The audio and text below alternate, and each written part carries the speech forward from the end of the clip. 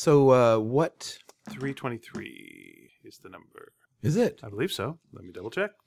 I just had it up here, and then I got rid of it. Secret Dragon. The previous episode's number was 322. Oh, wow. So you... Me. So make it happen, man. Me. Make the magic happen. Me. Okay. Ready? Oh, Steady. I'm too ready. Go, go, go. Here we go.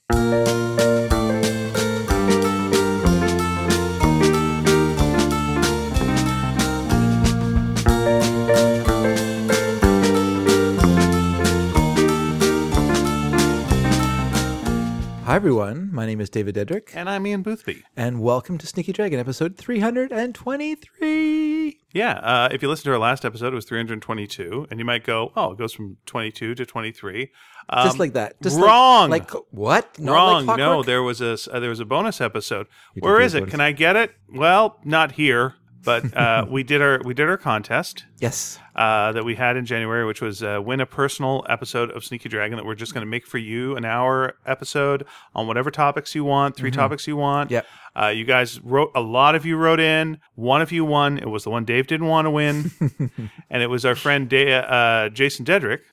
Yes, who you remember that from does sound many a of our- little suspicious. That it was a family member who won. You might think that it was we'd loaded the dice. Mm-hmm. That is not the case because that was the contest that I did not really want. The fix was in. The fix was not in. And he exercised an option that we had included, which was if you've got a podcast yourself and you want to do a replacement episode, we will do a replacement episode of your podcast. Ha ha, nice joke. Whoops. Yeah, that he won. And he said, I would like one of those. And say, oh, what's your podcast?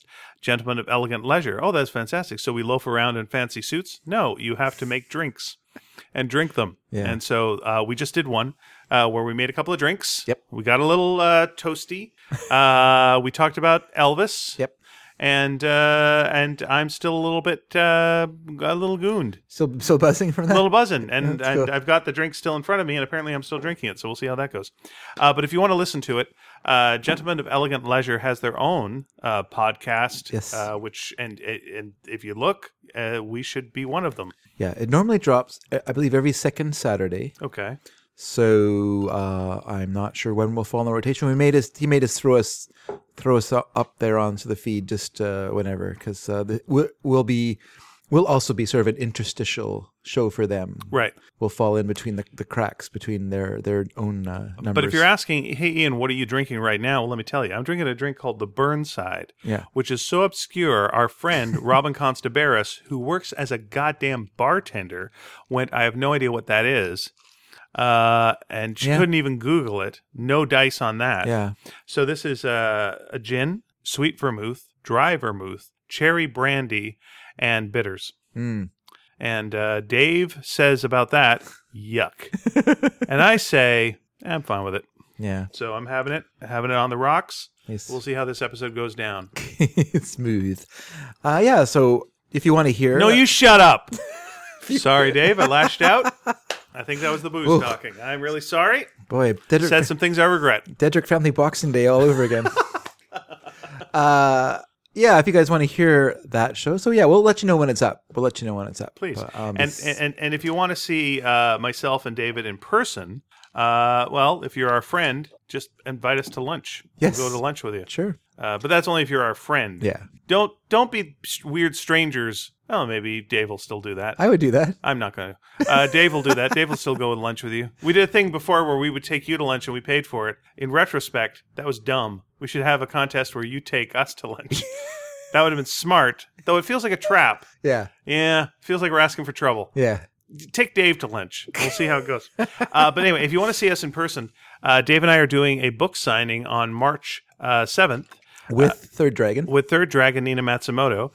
This is our book that's technically a kid's book. I wonder if it pleases Nina that we call her the Third Dragon. Oh, no, she hates it. That's why we do it. Now that I know that, it's even better. I'm going to say something to Nina in a second, though, that will be some interesting trivia for her. Or not, or she'll already know it and go like, anyway. But anyway, I wrote a book. Nina drew it. Dave colored it. What's it called? It's called Sparks. What's it about? It's about two cats that want to be heroes, but you don't. No one takes cat heroes seriously, so they dress up as a dog. and they are like basically a superhero dog, but they're actually two cats in a robotic dog suit. Oh man, I'm sold. And the book comes out February 27th. It is a rollicking tale. Yeah. With a tail, with three tails, literally three tails. The three-tail story. And it comes out in bookstores on the 27th or online on the 27th. You can pre-order now. But if you want to come to a book launch in Vancouver, we're doing it at Kids Books, which is an amazing store in Vancouver. And March 7th at 7 o'clock, we're going to be there. And here's the thing: Scholastic, who are publishing this book, you think we were just self-publishing it? Mm-hmm. Well, the hell with you. Thinking that there's some Vanity Press bullshit. Nothing wrong with Vanity Press. Man, I've done a lot of Vanity Press. But here's the thing: Scholastic is behind this. So here's what you get: snacks. Yes, light refreshments. Light refreshments. What's that mean? I don't know. Hopefully, but these ice cream guys, sundaes. Deep pockets. They do Harry Potter. They got Harry Potter money, and they're going to give you snacks. I've had snacks from Scholastic. I've been to one of their parties. Yeah. Great mac and cheese. So good. That's a snack? Oh, it was so good. That's not a light snack, though. Oh, I don't give a shit. It was so good. It was an R.L. Stine book launch. Okay. And so it was like spooky mac and cheese because it was the book was in some way themed with like Scream for Cheese or Cheese Screams or something. I don't know. Look it up. So we had the mac and cheese. So good. So I don't know if it'll live up to that. I don't know what kind of cat-related snacks. Sure. I mean, I would like to see some kind of themed snack, like a hot dog, but you open it up and it's something inside that's like fancy and neat. Mm-hmm. Yeah, that would be good. I don't know what it'll be, but there will be snacks, light refreshments provided by Scholastic, who have deep, deep pockets. March 7th. How much do you have to pay for the snacks? I just told you, it's free snacks. Just show up. I'm do you have to buy a book? Not really. You can just hear us talk. Watch Dave color something. He'll color anything for you. Bring a coloring book, one of those adult coloring books. He'll fill the whole damn thing in for you. March 7th, 7 o'clock at Kids Books in Vancouver. Great. Sounds fun. And I'm thinking that they're going to serve lobster thermidor. Sure. Because that's classy. Because they are, well, is Scholastic classy? I don't know if they're classy. They're sold in classrooms. They're sold in classrooms, sir. True. I'd say if it was Penguin Books, those guys are classy because they look like a penguin. Point for teetotaler Dave. Mm-hmm. And you're hearing us. By the way, we have a lot of ice left over, so you're going to be hearing this through the show. Nice, it's nice having a cold. It's nice having a nice cold Coke. It's really refreshing. Good. I'm really glad. You put up with a lot in that last show. Dave does not drink, and Dave had to drink for that show. Bad times for Dave. Me, I drink lightly. I was okay, even though the first drink we had was just a nightmare. It was, what was it, Benedictine and bourbon. Yeah. Don't give it all away. Let them listen to the show. Well, that's not a... Oh, what is that a spoiler? That was a spoiler. You don't know everything. Oh, okay. Sorry about that. I don't know. Your mouth isn't running off. Okay, fair enough. You can't stop yourself now. Okay, fair enough. All right, I'm not going to give any spoilers on that. Just spoilers about Black Panther. Let me tell you what's going to happen. Oh, Black Panther. Yeah. No, he's actually a panther. That's what you don't know. He's actually a panther in a man suit. Are you excited about that film coming out? Oh, I'm excited to one day maybe see it. Who knows if I'll be able to get tickets. This thing, I think that film actually is going to be very, very, very huge. Very huge. I think that's like a game changer film. We'll see. But the excitement that's like building up around it, it's just like I think people have been waiting for something like this for a very long time. They've been putting up with Medea films. They've been putting up with Barbershop. That's What a Woman Wants. Yeah, okay. They've been putting up with a lot of fucking bullshit, and now they're getting a film that's like full on kick ass. Oh, they Get Out came out, was great. Yeah, made infinite money. And this one is like a damn Marvel movie. Yeah. And then, here's the thing. First of all, Black Panther, which is selling out like crazy already. Then it's like, I'm like, oh man, you just got to start making Black Panther 2 now. Well, they actually have, because like Infinity War comes out like just a couple of weeks afterwards. Well, now we're back with all those characters that you like so much. Yeah, I'm surprised how quickly they're coming one after the other. I think it's because they like to make money and realize they can, so why not? Yeah. If we make this movie, it's going to make a whole lot of money, and let's do it and keep going. Who's directing Infinity Wars? Is it the same people? It's the Russo brothers. So the ones who did Civil War. And the last something. Well, that makes me hopeful, but I feel less so with Marvel, but I still feel like that with their tentpole ones, which I consider the Avengers films to be sort of in their minds, in their eyes, as the sort of the big films. Right. You know, you can have your Spider-Man, you can have your Black Panther, you can have your Captain America. Those are just the little films. We're not going to worry about those movies. But when it comes to the Avengers, we are going to meddle. We're going to poke our fingers in every which way. I disagree with like Black Panther not being a big film. I think that's going to be enormous. No, I just mean it's not, but it's not like to them, it is not their premiere film. Like the Avengers, where all the superheroes are together. Those are their big movies. I wonder if, I think like, I'm going to take a bet. And I'm going to bet, Infinity War is going to make more money than Black Panther, for sure. Yeah. I bet Black Panther is going to make more profit than Infinity War because they've spent so much more money on Infinity War. But but I'm just saying, like, those movies, they're smaller in scope. They're not as interesting to executives because it's not as prestige. Yeah, you're not a trailer guy. So you don't watch trailers that much unless they're in a theater. I saw the trailer for Black Panther. Did you see the trailer for the Wasp, Ant-Man and the Wasp? I've not seen the trailer for that. Goddamn fun. Looks so fun. Good. And it's just like, if you watch this and this was another movie that wasn't like connected with the Marvel Universe, you'd go, well, I want to see this. This looks crazy fun. Yeah. And it's like, it's just this little side movie that they're doing. And like, there you go. But my feeling with... Tell me your feeling. My feeling with the DC... keep drinking this. My feeling with the DC films, for instance, and I think a movie that really suffered from corporate oversight was Kingsman and the Golden Circle, where you can physically see the actual like handprints of some executive on the movie itself. Like you can see where decisions were made, story decisions, casting decisions were made that have nothing to do with the product itself, but are merely there as some sort of money maker. You know, so if we can get Channing Tatum, it doesn't matter that he's in the movie for 10 minutes or less. We can put him on every poster, every bit of you know, anything you see about the movie, it's going to have Channing Tatum in it. It doesn't matter that he's only in the film for like 5 to 10 minutes of the movie's length. You know, and that's some guy in a suit making those decisions. It's not the director, it's not the writer. Yeah. You know, and so they have the first Kingsman film I thought was a very good movie, like a very good film. But I think the reason it was very good is that no one gave a shit about that movie. And they were all busy poking their fingers in some other films. But when that movie, which was relatively cheap, turned a very large profit, the next movie, they're all over it. So they're calling their shots. They're like, less England, more America. We need to have, these sort of callbacks. You know what? You're not going to have Colin Firth come back? He's got to come back. We have to have Colin Firth in it. And just all these kind of decisions that ruin the film in every way. Why bring Colin Firth back? And then once you've answered that question by saying, oh, he's very popular in that movie, then why bring him back and have him act like a weird weirdo, have him forget who he is, have him fight badly? Like, why? It just seemed like every decision they made was wrong in that film. Okay, here's my theory on the Kingsman screw-up. Okay. So Mark Millar wrote the comic book, which I think it was called The Secret Service. That's what the first film's called, Kingsman, The Secret Service. Yeah, the comic book was just called The Secret Service. Okay. And, it starts almost like the movie where it's actually Mark Hamill in the comic. The actor Mark Hamill is kidnapped. Okay. And in the movie, the character is played by Mark Hamill, and we go. But like a lot of Mark Millar's stuff, recently, it's designed to be a movie. So it's almost like a backdoor pitch for a film, but it doesn't really have anything hanging on it itself. Yeah. It's just, this would be cool as a movie, huh? And it's fine. And it was well drawn. I believe it was Dave Gibbons that did the art for it. It was it was good looking and stuff.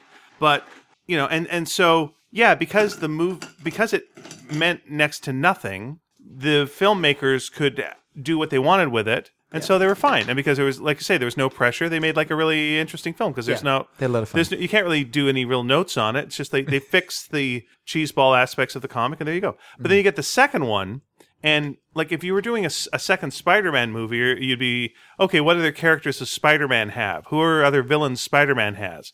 What are they going to do based on the... But there's nothing. Yeah, there's nothing to build on. You've just, it was just a pitch. You did the thing. What are we going to do? It's only collaboration at this point. Yeah. There's no ideas. It's just put it all together. It's a fucking sequel. There's nothing hanging on. They got no heart to it. So that's what it came across. It was just like, this looks like a sequel.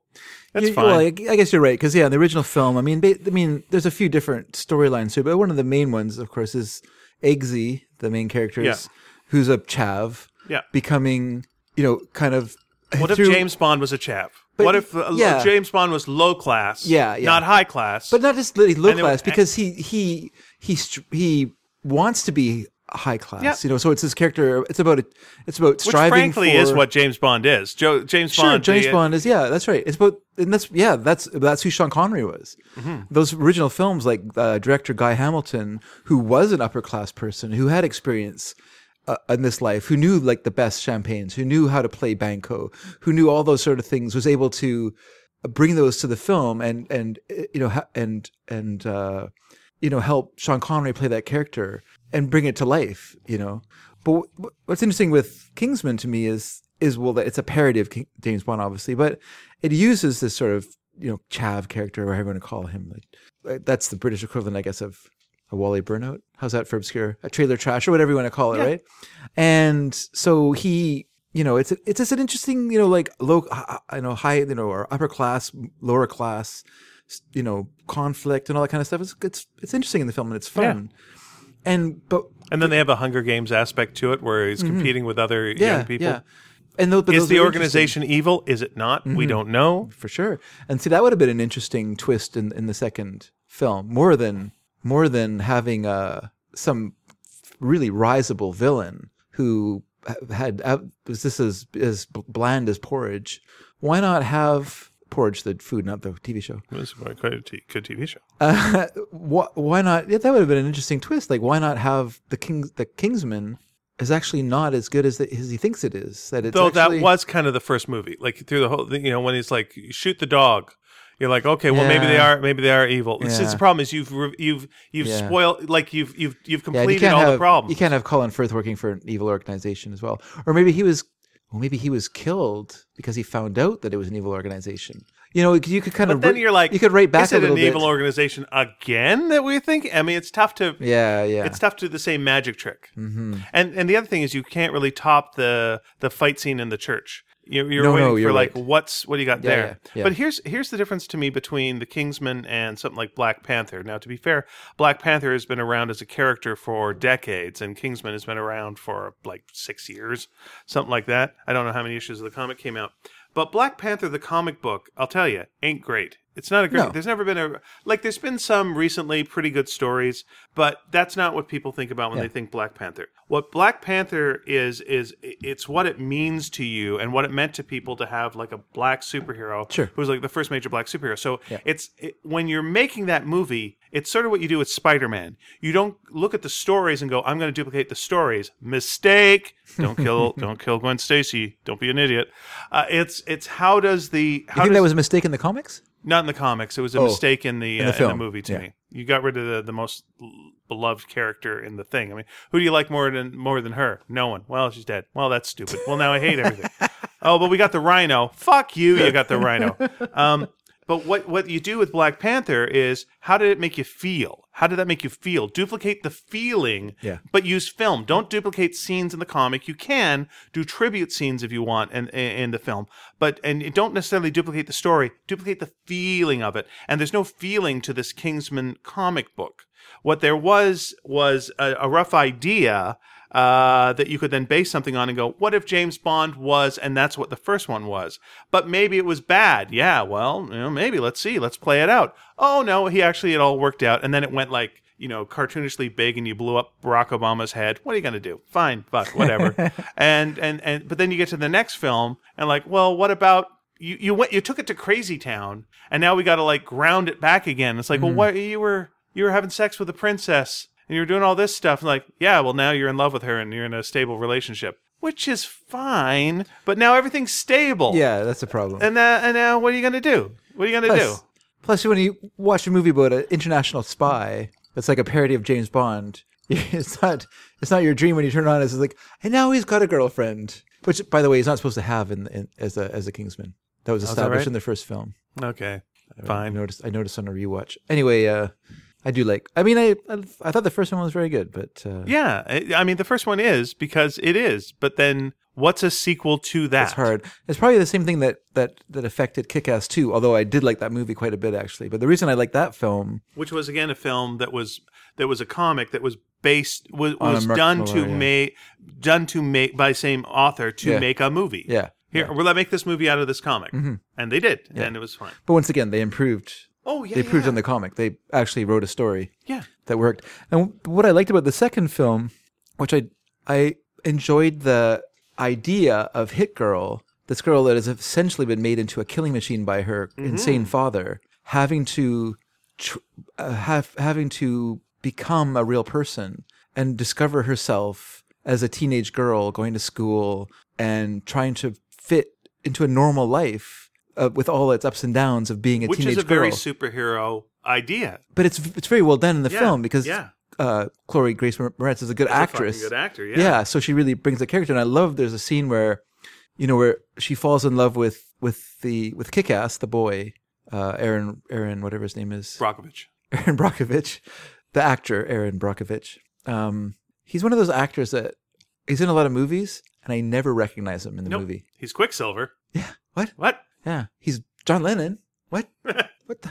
Anyway, so he's in Godzilla. Where did he come from? Anyway. And I know you're thinking he wasn't Quicksilver. Not that Quicksilver. Yeah. The other Quicksilver. The kind in the thermometer. Then he just played a thermometer in the movie. Okay. You just don't recognize him. Is there a character called the Thermometer? Because there really should be. I hope so. But those are the elements of the film I found interesting. Everything else in it, it was okay. It was so. The whole other squad of superheroes and stuff like that, it was okay. It was, once again, kind of interesting, the idea of, the chicken and egg thing about villains and heroes and how they create each other and everything is sort of interesting. But what I thought was really the heart of the film was the whole Hit Girl. And I was talking about how she falls. And this is a great scene where he's changing and she gives him this look, this really well acted look of just sort of like that, I'm very interested in you, but I can't let you know, peak. And it's just really well played in that scene. And you're just like, oh, poor girl. This heart's gonna be broken here. Yep. But it's well done. I liked Jim Carrey as the crazy character that he played in that thing. Yeah. Well, they're if you hire good actors and people like that, it's tough in a sequel because a sequel has to go farther than the first film, and so often they can never match the crazy ideas of the first one because you've now made that grounded in reality of that world. Like, what are you going to do? And then it just becomes, okay, but what if they're settling down, or maybe it didn't work out for them, and now you're pulling it all in. We're going to take a tight focus on this thing. And it's like, but what happens when they do their taxes? Who gives a shit? Just like, Superman 1, he lands on Earth, he fights Lex Luthor. What's the deal with Superman 2? He's got to fight 3 villains from Krypton. It's a big fucking thing. Maybe he works with Lex Luthor. Maybe he doesn't. Maybe Luthor's going to turn on him. Yeah, he does turn on him. Oh, maybe he's going to have to work with him. I don't know. It's always a good idea, by the way, to have your villain from the first one maybe help you in the second one. Always a good idea. Always a good idea. Superman 2 totally works. The first Spider-Man movie, yeah, it's fine. Second Spider-Man movie, hey, that's great. Third one, not so good. And then... Well, that's an example, though, of a film where... a lot of notes. A lot of notes, yeah. A lot of executive... notes. We need Venom, because we're going to do a spin-off movie. Ooh, no. A lot of executives, yeah, a lot of pushing and stuff like that, and forcing the director just through attrition, wearing them down through constant nagging and poking and noting and everything else. It just becomes impossible to... Yeah. There's a new Venom trailer that's out today. It's what's his name? The guy from Mad Max, Tom Hardy. Tom Hardy, okay. Tom Hardy is Venom. And I watched it. Not Topher Grace? No, not Topher Grace. And you're watching it, and it's fine, and it looks all right. But I just wonder, 2 people, as in a regular person, who's watching this, and then they see the Venom face kind of come up, like kind of fades into a Venom face at the end. Like, what? Who? Yeah, that's it's like Venom. Yeah. What's that about? Yeah. Oh, remember Spider-Man 3? Spider-Man 3? Yeah, remember Topher Grace was Venom? Uh-huh. And now he's Tom Hardy? Yeah. What? Is Spider-Man in this? I don't know. What? What's this about? Yeah. What's the deal? I mean, Tom Hardy's fine. It looks fine, but like, if you don't know if you're not a comic fan or a hardcore Spider-Man 3 fan, what the fuck is this about? What are you doing this for? Right. That one person who will fight to the death that Spider-Man 3 was the best of that trilogy. Yeah. I was going to bring up something that it doesn't matter. What did it feel like it was going to be about? It felt like it was going to be so important. In fact, I brought a notepad today because my idea was that I would write down notes of things that I I thought of while we were talking, and then I was just going to note it, but I forgot to note it. So it's really not working out for me here. Okay. I think I'm still suffering from the effects of alcohol. Fair enough. I want to talk really briefly about something, if that's okay with you, Dave. Yep. Okay. That's fine. I was trying to think if I could... Oh man! I was like, I wasn't sure I was going to get permission to actually like talk on my own show about something. If I can remember that topic. Well, let's go through it. We'll figure it out. No, it's was fine. it something about pop culture? No, it was related to what we were talking about, but it's fine. We'll carry on without. Oh, I know what it was. What was it about? Black Lightning? Oh, I did want to talk about it a little bit because I watched a couple episodes of that. All right, let's get that now. I'll write my own note down about what I want to talk about later. There, I've done it. Okay, go ahead. Yeah, I watched a couple of episodes of Black Lightning, and I watched a couple because that's all that was available on Netflix. Okay. Because it's a weekly show. Mm-hmm. And, you know, I know it's a TV show. Like, I know it's one of those sort of DC Flash Arrow TV shows. It doesn't take place in the same universe, but yes. And they have a kind of weird feeling to me. Like there's sort of a weird element to those shows. All right, I'm going to say before you say anything, remember that they will probably be shooting outside like right now. So one of them could hear you. Odds are someone is shooting either an Arrow, a Supergirl, or a Flash within at least a block of us right now. My problem with those shows, I've to be honest, I've not seen Flash and I've not seen Arrow and I've not seen very much Supergirl. I watched a little bit of Supergirl. My problem with those shows my problem with the Black Lightning show is that it seems weird to me that, like, Arrow gets to fight Dr. Cadaver. I'm just making that up. I don't know who he fights. He fights other Let's pretend. Mostly other Arrow guys. Let's pretend. He fights the Black Arrow or some bullshit. Okay. I don't watch a lot of Arrow, but it's Arrow-related dudes. And Flash fights other quick-moving things. And then Black Lightning doesn't get to fight any, like... Fights an albino. He fights... Yeah. Guy who's got light sensitivity. And then it's all like stuff like, you got to help your community. You got to do this for the people. Yeah. You got to, and it's like, and then it's all these like weird ideas that like you can stop like the endemic drug abuse by punching people. Okay. You know, and like it's this weird. It doesn't work that way. Like you cannot change like systemic corruption and years of unfair laws and everything like that. Like having one guy come around and punch people, it doesn't work that way. So it seems weird to me. Okay, I want to hear your point, and then I'm gonna like tear your thing apart. Okay, it seems weird to me the idea that you're just gonna posit this idea of this one person who can like stop. He's gonna shut down that motel where the girls are trapped as prostitutes. Yeah. He's gonna end all the drug. You kill one, another one's going to show up because that's the problem. Isn't the drugs? Right. That's a symptom of the problems, and you can kill all the drugs you want, but the problem is still there. Isn't that what they're saying on the show? Seems to be that's the point. I haven't heard that in the show. Well, it's not what you hear; it's what you've seen. Let's go with the thing about you can't just rescue. Like, okay, so he rescues his daughters, daughter or daughters was it plural? Yeah. Daughters from this motel, and it's this big dramatic. Were you questioning if daughter was the same like deer? That it's the same plural? I wasn't sure if there were two of his daughters were there or if it was just the one. It was the two daughters. Okay, because this is the first episode, so it all leads up to where it's like he's got to put on the suit again. He's got to, he's been retired for a long time. Yeah. Will he suit up? Will he not? It's a cowboy thing. They got your daughters. You got to go down to the old saloon and take care of this. So you go, so it goes, and it's the kick-ass pow, pow, pow, zap, zap, zap, pow, pow, pow, zap, zap, zap, pretty good pow, pow, pretty good zap, zap. Yep. Gets them, and everyone's like, yay, you got them. That's fantastic. So it seems like every time they do one of those big heroic things, takes them home, everything's good. Yeah. But daughter's still fucked up from this. It's not, hey, that was great. I'm going to shake it off. Not, daughter's still not right. Mm-hmm. And then the next time he goes to school, he's like, yeah, I did a really good thing. And they're all like, no, it's still going. Yeah. You just took two people out. You did nothing. Mm-hmm. My daughter was there and she was killed.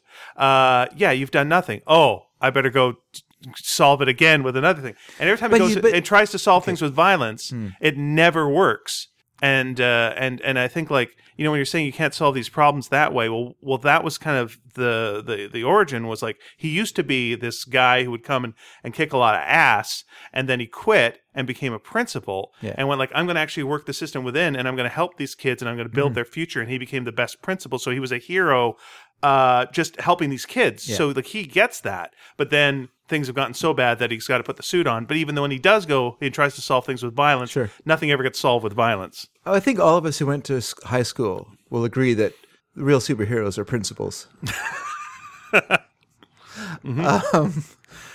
Well, okay, I'll agree with you to a degree, but the thing is, on the show, he is unwilling to redon his Black Lightning stuff, and he doesn't try to solve those problems. Like in that second episode you're talking about, where the woman's upset about her daughter, he's trying to like be a diplomat and solve this through some sort of like going to gangsters and saying, like kind of throwing his weight around. Yeah, because he still doesn't want to put on the suit because it's like, it's not healthy for him. He promised his wife or whatever, he'd be out of this life. So I mean, I don't want to be a gunfighter. It's his reasons for not joining the suit are basically that he wants to get back together with his wife. Yeah, and also he's afraid of alienating her. The other problem is he's an old guy. That's the other thing. He's not a young guy. Yeah, that's a weird part of the show to me.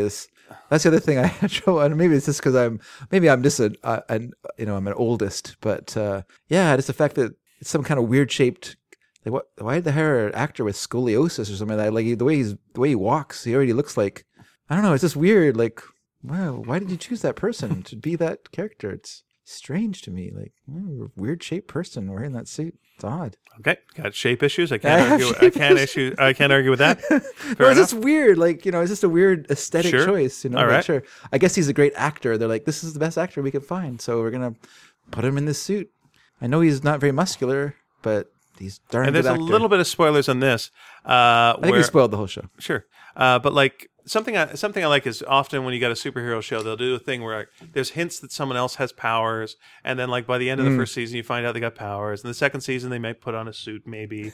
And this was like the first one. His daughter's like really freaking out about something and hits a sink and breaks the sink. And like, oh, she's got powers. And by the second one, she's second episode or third episode, she's like, I got to go be a superhero. So she goes and she tries to do it and like punches two guys and fucks them up bad. Like, she's got to call an ambulance. She doesn't know what she's doing. It's like, this was a bad idea. I can't just punch my way out of this shit. Okay. This is good. I'm glad it's going that way, because I haven't seen that. As I said, I spoiled it for you then. Enjoy. Yeah, thanks a lot. I'm not going to watch it It was not a million miles. It's funny because the scene is very similar to one from Twin Peaks, The Return, where there's an odd character in Twin Peaks, The Return. Yeah, an odd character in Twin Peaks. The guy's got a green glove, and he's got this like super powered fist.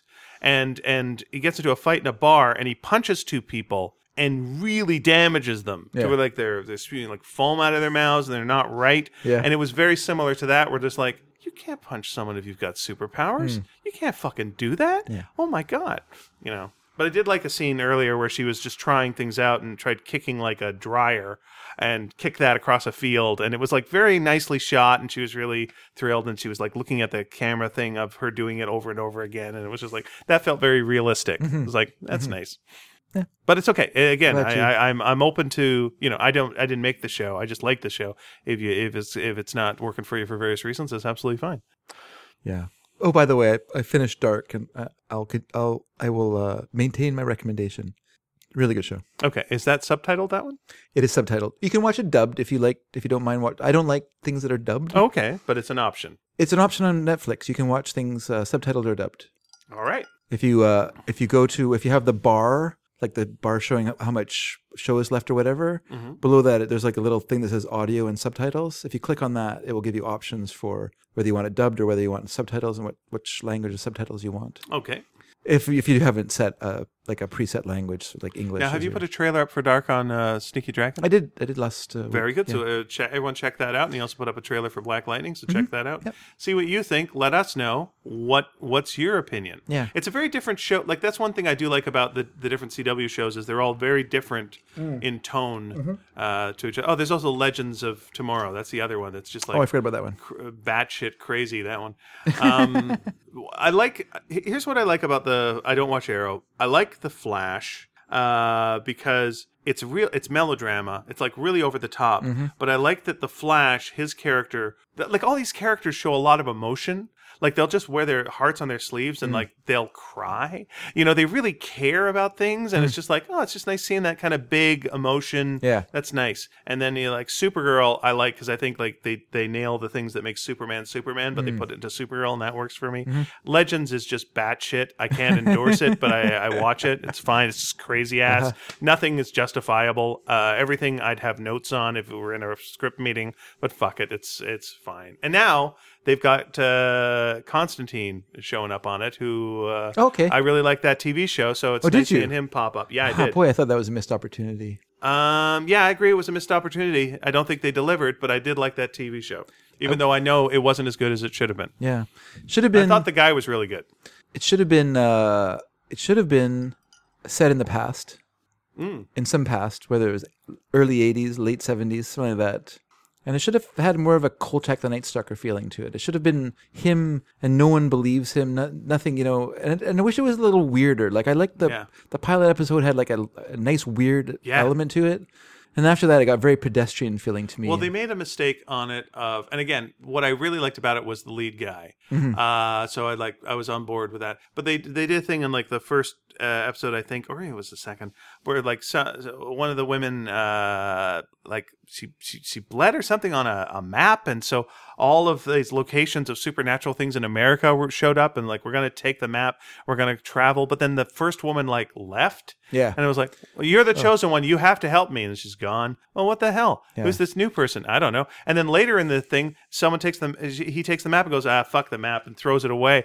And like, we're not going to do the map. And like, well, then why are we watching the map? What's the deal with the map? Who gives a shit? Here's the show being rewritten on the fly. Like they wrote out a character, and it just didn't work for me. There was a lot of stuff I really liked in it, and I liked the character, and I liked him when he was on. I did watch an episode of Arrow that he was on. I like that.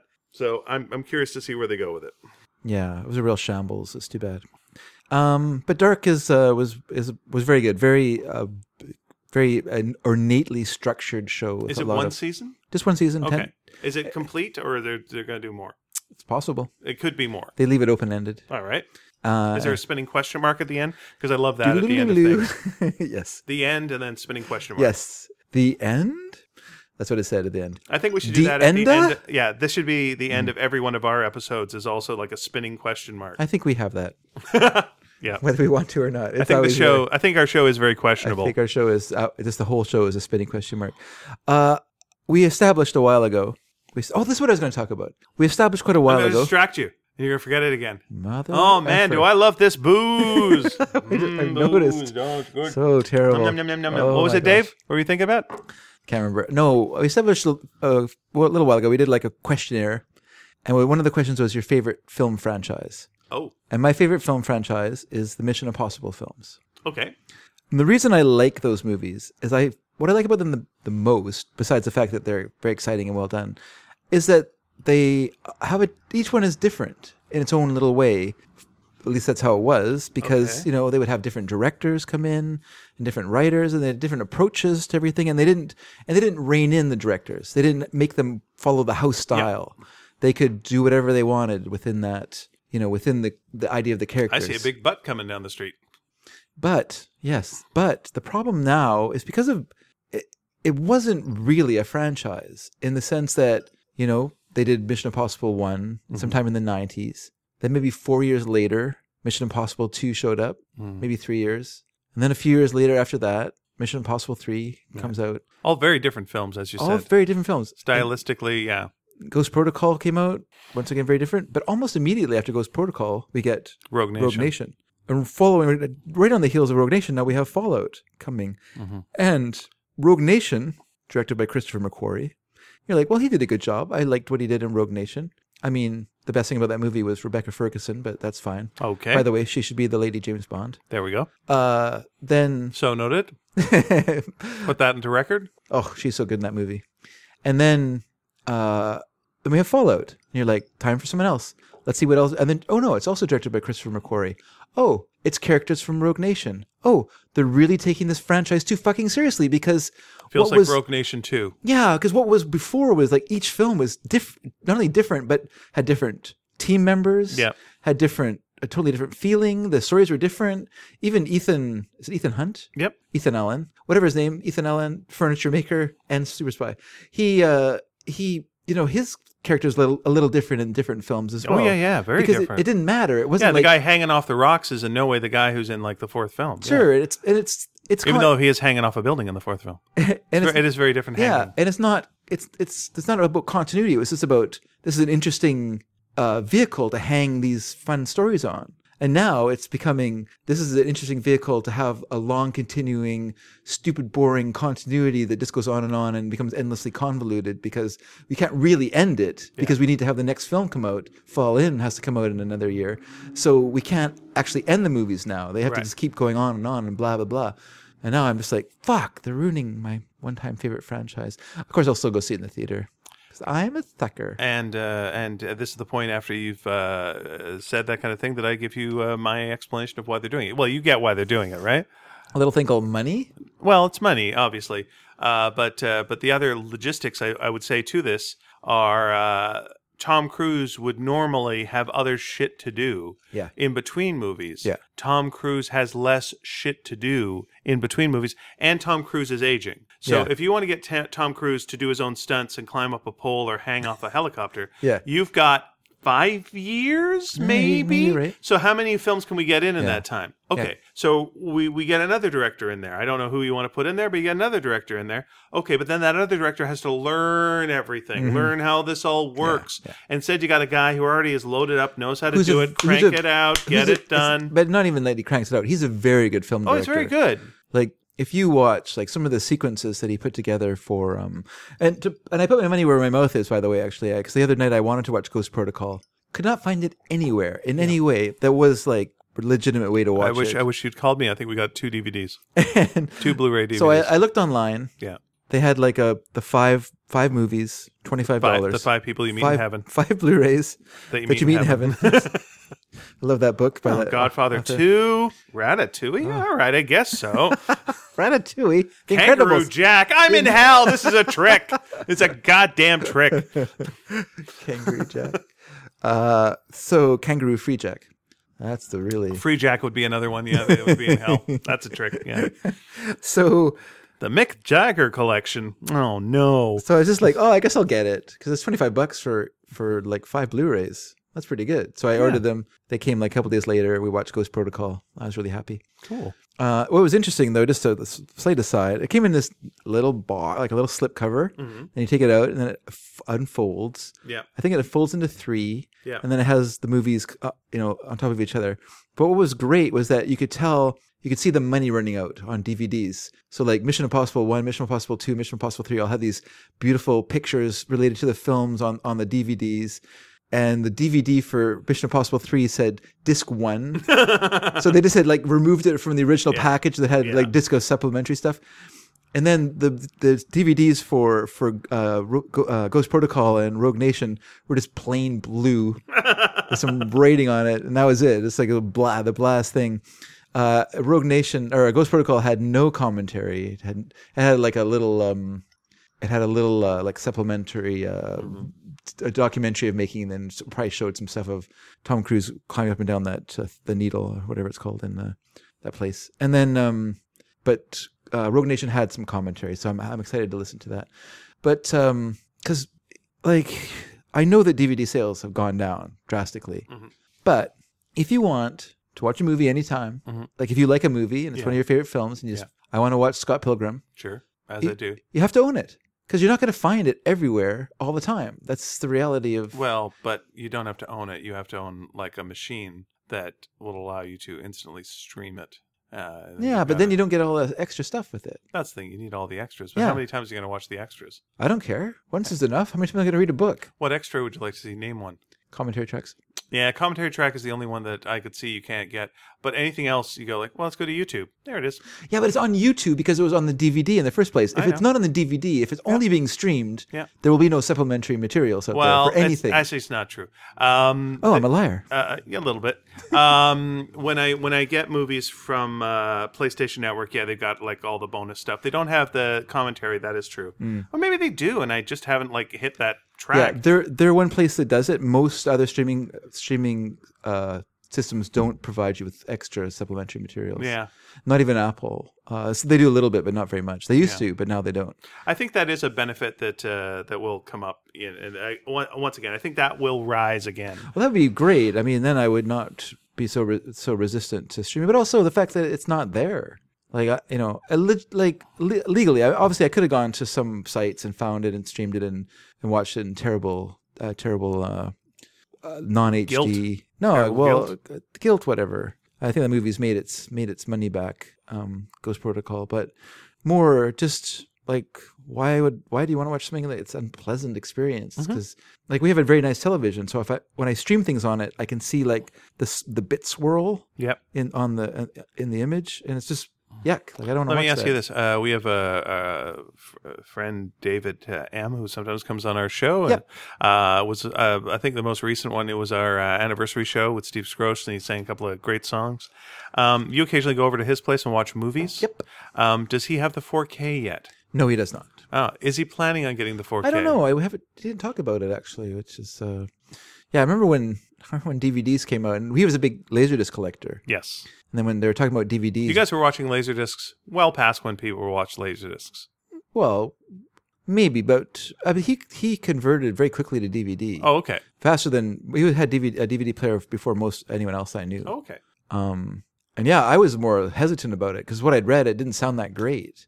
Like, Laserdiscs had their issues, but what was nice about like the really good Laserdiscs is that you could watch them frame by frame. So like I have like, for instance, John Woo's The Killer in this I can't remember what it's called. There's a name for it. And then the something edition? No, not like that, but just the name of the Laserdisc, the type of Laserdisc you get. Okay. That you could go frame by frame through it and see like every dove fly. Oh, that's great. I don't know. And you went, this is what it sounds like when doves fly. This is what it sounds like. Hey, Dave, who are we? We're Justin Timberlake. Look at us. We're doing a Prince thing. Justin Timberlake. Did he do that? Yeah. Oh. That was a Super Bowl halftime show. Oh, I didn't see it. I did tribute to Prince. Oh, nice. And everyone went, what? Who's he? Well, here's what people He was like. only here a couple years ago. People really like this. They like that then you went outside the stadium and you saw like a big swath of Minneapolis, is that what it is? Mm-hmm. Was purple. They just turned it all purple, which was neat. really, really sweet. Yeah. But then it was back, like he was supposed to be doing it with a hologram, and Prince had previously said, when he was still alive, how that's like demons work, and I'm no demon. He hated that. So they just did a projection of him while I think saying, let's go crazy. And people did not go crazy. And but they liked the purpleness around. They thought that was sweet, but they've been kind of bad-mouthing Justin Timberlake lately over that. Well, the problem is... Will he ever recover? And he has. It's fine. Sure, it'll be fine. It just goes on Saturday Night Live and charms everyone's pants off. Yep. But the problem is that Prince did the Super Bowl not that long ago. So people are like, yeah, wasn't he just here, like actually playing his weird guitar, like just totally rocking out, doing some songs that we all know and love? I was asking my wife and my sister-in-law, hey, when did Super Bowls get all crazy for entertainment? And what I was told, because they looked it up. Okay. So this is secondhand.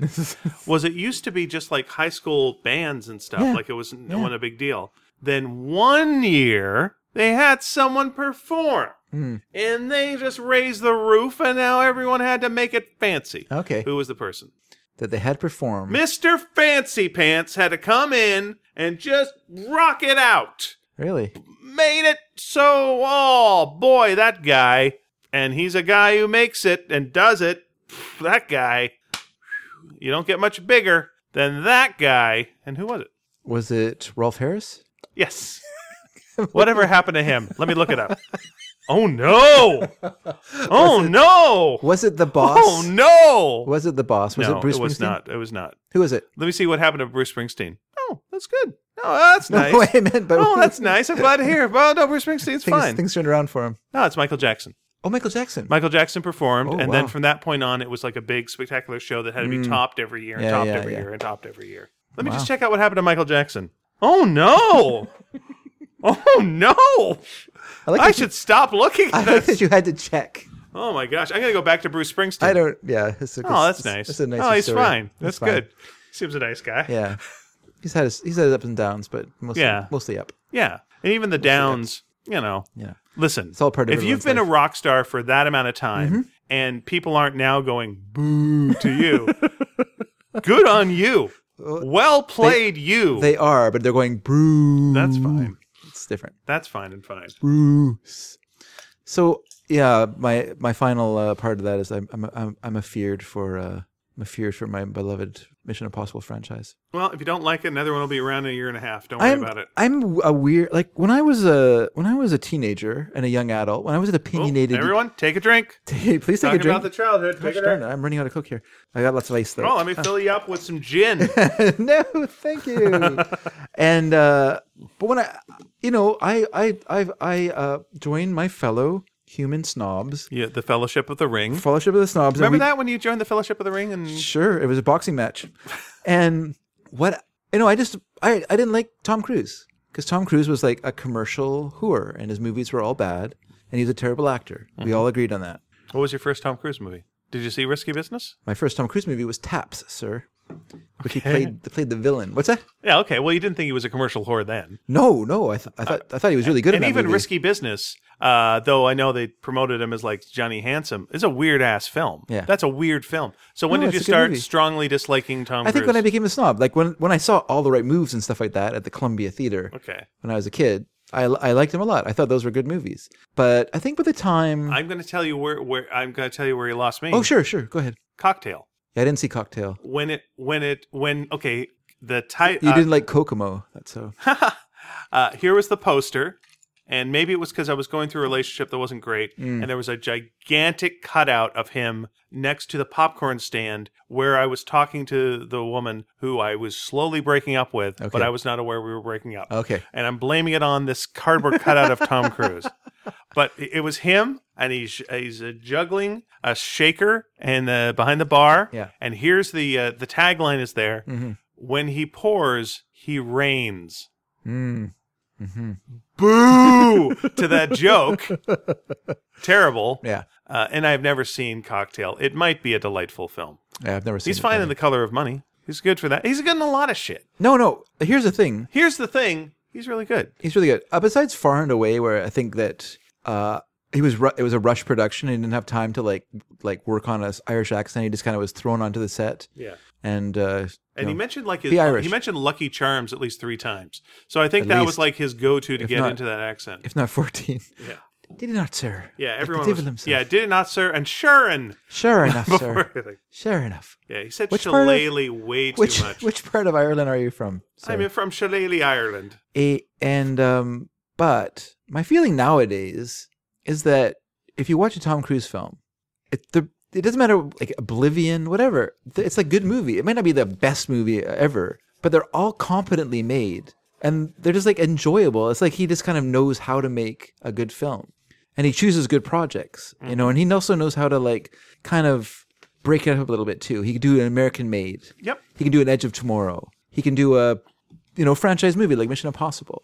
He can make a terrible mistake like doing the Mummy. Which seemed on paper that it was fine. I'm sure it seemed, yeah. If they'd done it well, it would have been fine. Once again, it's do it well. It's an example of a franchise where there's too much interest from executives in it, and they're not allowing artists to make the decisions. Or they're making corporate decisions on an artistic thing. It's fine to make corporate fucking decisions, but you can't do this. You can't go out and go like, there's a whole world you don't understand, and all of these amazing monsters. You can't fucking do that.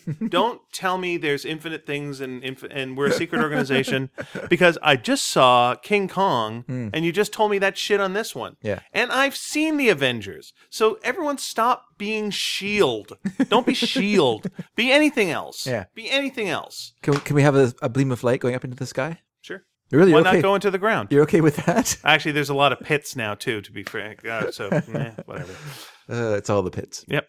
But anyway, you wanted to talk about something. You wrote down. You had a bookmark. You noted it. Yeah. It's actually, there's two things. They almost seem loosely connected now that I'm looking at these things. I think that you said one. Two is pushing it. Okay, that's right. I'm sorry that I'm so drunk. I'm going to get on with this. So, yeah, I do sketch. I do improv, and those are mostly what I do is like sketch and improv for the most part. Yep. I've done some stand up, and we've gotten into that before. And I'm trying to do a little bit more stand up now because I got some stuff that I want to do. So I book myself at I don't book myself. I asked to be booked, and go down to the Yuck Yucks amateur night last night. Okay. So I go down there to do myself some rusty stand up. Yeah. And it's fine, and I'm like about eighth up, and I go, all right, well, let's see how things are. See how things are. So I'm sitting down. I got my little 5 minutes of material. I got a little less than 5 in case I need to expand. It's better to expand than to go over, and then I see, and the MC goes up and does your set. I wish. That'd be great. See how it works. I go, oh, that's how it goes. Well, don't need me. Bye. And leave. Go see a movie up the street. But there's a bunch of knuckleheads in the front row, like and they're bald, and they're all jockey, and they're there, and they're getting drunk, and he's talking to them and doing a bunch of stuff and saying things like, so you got a girlfriend, and it's like, no, I've been married a couple of times, and I got all these. You're talking about their baby mamas and all this other stuff. And it's just all fucking jerk ass stuff. And the comedian is fine. The comedian is like just bantering with them, but they're just really encouraging them. Like I know they're trying to shut them down a little bit, but it's just like, well, now you've like just made the show this. Yeah. Now we're just dealing with the knucklehead down there, and he's going to talk through every other comedian's fucking thing. And how do you not know this doesn't work by this point? Yeah. Because to say my age, I've been doing stand up off and on since the mid '80s, and like. You don't fucking you acknowledge the knucklehead. You shut down the knucklehead in a polite way. Make sure that they're grateful for them to be here. Give them the rules, which are just like, you can talk a bit with me, the MC's here, but don't talk during the show. I know it feels like you should talk. Don't. And everyone will appreciate it. Am I right? Turn to the crowd. Right? We want them to not talk during the show. Right. Okay. Everyone here. It's like, all right, peer pressure you there. We're fine. Okay. So like, but it's like, we're going to have to deal with the knuckleheads. He doesn't fucking know.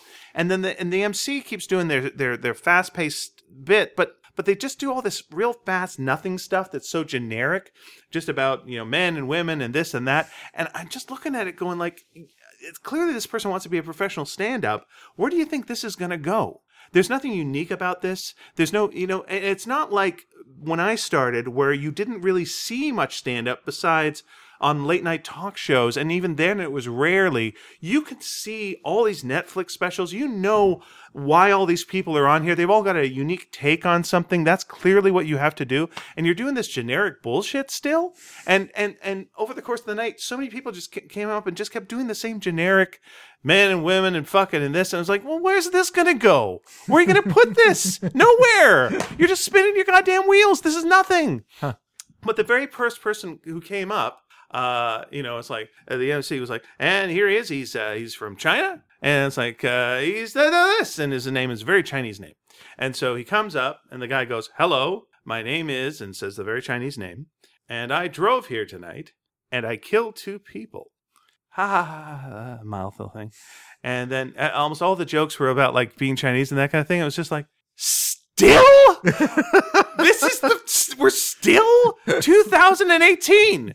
Still this. And I remember, like, I've got a good friend, Chris Casillan, who's one of the most brilliant improv people I know. I've been in 2 sketch comedy groups with him. Fucking fantastic.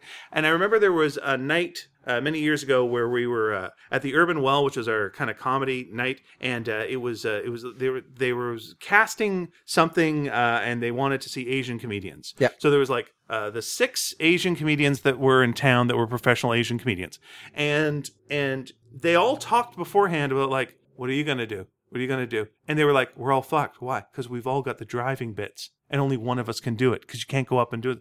And it was, you've all got the driving bits. Okay, well, chuck that. What are your other things? I was like, well, well, that's all the same bit as well. What are you all doing? Why are you doing this? And also, I wanted to say, the first guy up there, where do you think you're going to do this on TV? Where's this going to go? Is this going to be on your album? No. And then the next person who comes up is this woman who goes, I'm 57 years old. And everyone claps. Yeah. I'm like, well, yeah, you've lived longer than me. I guess that's pretty good. Yeah. And she's wearing like cut off sleeves and whatever. And she started talking about, and they say women like me are cougars and we like the young guys. And I'm like, all right, we're doing this. And she just went into that generic shit. It was again like, where are you going with this? Where will this go? It's so, everyone's doing it. I just really want to stand up and just go, you're wasting everyone's time. There's no reason for this. Jesus Lord. That would be good. Oh, that would be great. Yeah, it was just it was just a big stun bun. And so you went up there and you're like, and white people are like this. Yeah, like, we just stand up like this. What's your problem? Why are we all? No, I went up and just started tearing apart the Snow White movie. That was me. Where are you gonna go with that? And then the last guy was a fella, and he was a Muslim fella, and he sat down. I went like, oh, this guy knows how to do stand up nowadays. You sit down. He's Mark Marining it. Okay. He's got. Oh, here we go. It's gonna be great. Yeah. And. He was just doing the whole big bit about how, the different, where, it was about, white people should have white pride because you've invented so many things. And you got a list of things that, in this college that were invented by people of color. And it's like, who invented the rest of this stuff? You guys. And it was such a weird thing because it was like, I love air conditioning. And there was some things like that where it's like, okay, air conditioning. If you go weird specifics, we could do this. Yeah. You could do this. But like the whole thing was just like, yeah, but no, we didn't at all. Like if you trade this next step over, we did not at all invent, like your faulty premise. But I'm like, okay, well, where's this going? This might be going somewhere. And I don't want to ruin the guy's bit, but I'm going to because fuck it. He goes, that, though the thing is, Muslim people actually invented the first flying machine. Of course, years later, we kind of took it too far with flying into a building, huh? Anyway, good night. And it was like, that was this thing. I was like, what? Okay. Fine. Are we, again, we're doing a 9/11 bit. Again, 16 years later. 16 years later. I get it. I guess it's not too soon anymore. I guess it's not too soon, but is it too late? What are you doing? What are you doing, all of you? Okay, so there's that.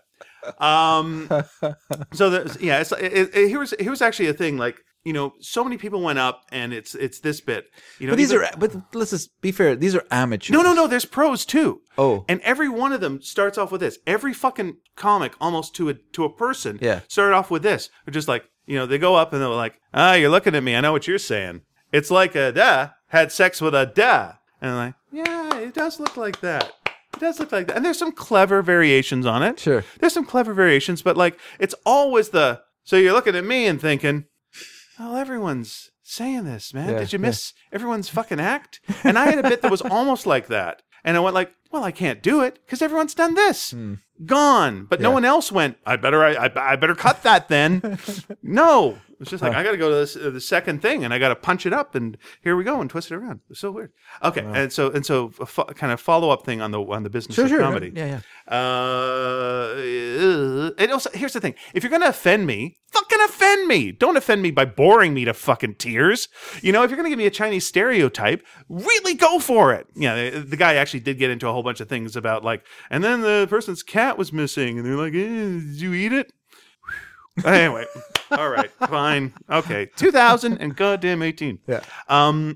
Wait, I think I lost a year when I was saying like it's 17. Yeah, it is 17 years since 9/11. Never forget. It's not quite 17 years yet. Fair enough. When it is, we'll have the party. 17-year party. So I'm reading Twitter, and Seth MacFarlane posted a thing saying, whatever Emmy-nominated show you're watching now, forget about it. Go watch reruns of All in the Family. It's better than any of that, and couldn't be more timely. And I admit, All in the Family is a very good show. Mm-hmm. Jennifer Tilly comes on afterwards and says, you could never do a show like that nowadays. Everyone's too politically incorrect. Politically correct. Oh, sorry, politically correct. Yeah. You never could. There's only one person who's politically incorrect. She would be more right the other way. You can't do a show like that nowadays. Everyone's too politically correct. Yeah. And I think, I'm like, okay, no, what are you fucking talking about? You're talking to a guy who is the producer of Family Guy. Yeah. You're on Family Guy. I'm pretty sure your character fucked a dog on the show. There's one thing, but like, tell me what's something that's offensive, and let me tell you that it's been on that show. Also, there's a show called South Park, and yeah. And there's cable, and there's streaming, and there was like Louis C.K.'s Horace and Pete, and there's like so many fucking things. F is for family. Yeah, you can't tell me now, oh, you couldn't do this on television anymore. Even the show, you can't do this on television. Maybe you can't. Sorry. You can't do that anymore. You can't pour green slime on people. You can't afford Alanis Morissette. Yeah, you can't do that anymore. No, you can't do that. But that whole idea of just like, nowadays you can't do that on TV. Are you crackers? Are you crackers? What can't you do? Dave Chappelle has, I think now, 4 specials on Netflix. Boy, is he pumping them out. Yeah, that's fine. You make money. If you find out that you make, I don't know, like $500,000. Wait, no, it's more than that. It's millions. He's making $50 million. That's what he's making. Like a special. Wouldn't you make a bunch of specials? Do you say $50 million a special? I think it might be. I know that Chris Rock made like $40 million for his special. So he's getting paid more to do. Oh yeah. Than it costs to make. Why not? Netflix films. Why? Well, why wouldn't you? Wow. People still watch it. Yeah. You could do Blink or whatever that Bright. That was a bit more expensive. Blam, that was like $90 million. Blammo. Yeah. Or you have that special and it's. I'm not sure what he paid. Maybe he didn't get that, but he got in the tens of millions. That Cloverfield Paradox film cost $40 million to make. Great. And you got to mix it up. You can't have all Cloverfield. Well, no, you can't have all stand-up specials. Yeah, I'm just saying. Seems like a lot of money to pay. But you look at the things Dave Chappelle was talking about on that special, and I watched one of them. Okay, fair enough. So are you saying are you saying he's not saying controversial things, or are you saying he is controversial things? Oh yeah, I think he's being intentionally controversial. Right. So I'm thinking like I can't think of things that Archie Bunker would have said. That Dave Chappelle couldn't say now. Or wouldn't say. What's interesting about him is I feel like he's the sort of person who goes, okay, I've got a really good joke here. It's going to offend people, but God damn it, it's a good joke. Yeah. So I'm just going to go for it. Because what the fuck? Like Louis C.K., what he would do would be he would take the really offensive thing of like, okay, pedophilia, that's the worst thing. So let me get to the point where I'm defending pedophilia, and then get to the point where you're now agreeing with me. I'm gonna convince you that pedophilia, there's something about it that you're gonna be like on board with, and he'll take you there. He's gonna do the most difficult thing, and I'm gonna lift that fucking weight that you say you can't lift. And I think Chappelle just says what's on his mind and doesn't give a fuck and doesn't, Well, the one I watched, it actually. Though what's on your mind doesn't necessarily the truth, but whatever, it's on his mind. It's his truth, but which I guess is not that important either. But the one I watched, it was offensive what he was doing, but it actually paid off in the end. And I thought that was a really interesting way to do it. To tell a bunch of jokes where you're kind of like me. I was working, so I was just listening to it, but you're kind of like you're sort of like, woo, he's doing a lot of stuff about that. I think it was gay people he was going on about it. It's not that he's being offensive to them. It's just that it's he's kind of playing to a stereotype. Because he's kind of like, here's my shorthand for what this is. Yeah. Because I want to get to this point here, and you guys are going to go, oh, that's interesting. And so and then when he gets there, you go, oh, that's interesting that he took it around, and they had like an ending to this whole long thing that you could get your back up at or whatever. People would be like, wow, he's talking about this, and you can feel that way about it and not watch it, but I don't think it takes away the fact that he's doing it or whatever. And you're right, the idea that there's politically correctness that's stopping people from talking about things, I don't think is true. I think that there is a controversy over where you can talk about these things, but whether you should talk about them, you know what I mean. But I don't think that stops you from talking about them if you want to. If you really want to talk about them, you can. And if you want to try and be funny about them, you can try. It's not going to be easy though. But then it shouldn't be. It's not. Yeah, you shouldn't. It shouldn't be. It shouldn't be easy. Difficult topics shouldn't be easy. Exactly. To talk about, and you should. Yeah. And also, fuck should. I mean, should you just got to do at some point. Yoda. There you are. Yeah, exactly. I mean, again, the silliest thing in the world to me is our clowns. Oh, they're so silly. No, the silliest thing in the world to me is that silly Seinfeld, Chris Rock thing of like, we can't play colleges anymore because the college students are too politically correct. And it was like, you don't play colleges. Neither of you. You guys are too huge. It's like Paul McCartney going like, yeah, I'd reform the Beatles and we'd play colleges, but I don't know. The kids today, they don't get it. It's like, no, you wouldn't. This is nuts. What are you talking about? And it's like, and so it's these guys going like, yeah, you just can't do that material at colleges. No, where can you do it? I don't know. Everywhere else. Yeah. Both of you have Netflix specials. Both of you got paid at least, again, I'm going to break out at more than $30 million to do your Netflix specials. Yeah. So you're fine. You have albums. You can tour concert halls. You can tour everywhere else, but you're going, colleges. Yeah, I really have a hard time at the coffee shops. Well, fuck off. Fuck off.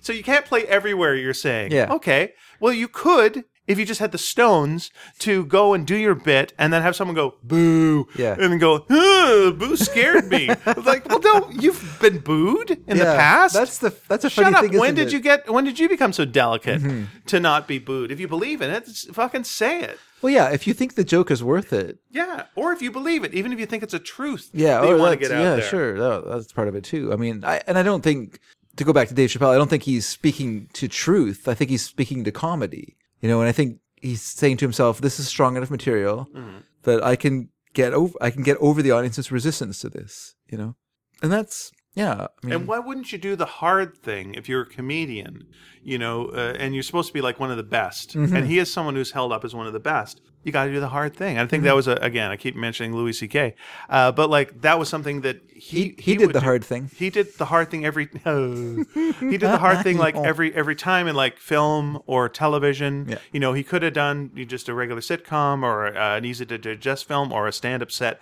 that wasn't about horrific things, but he would always do the hard thing and try to win the audience over and go the long route, because if people are saying you're the best, well, then up your game. Constantly up your game.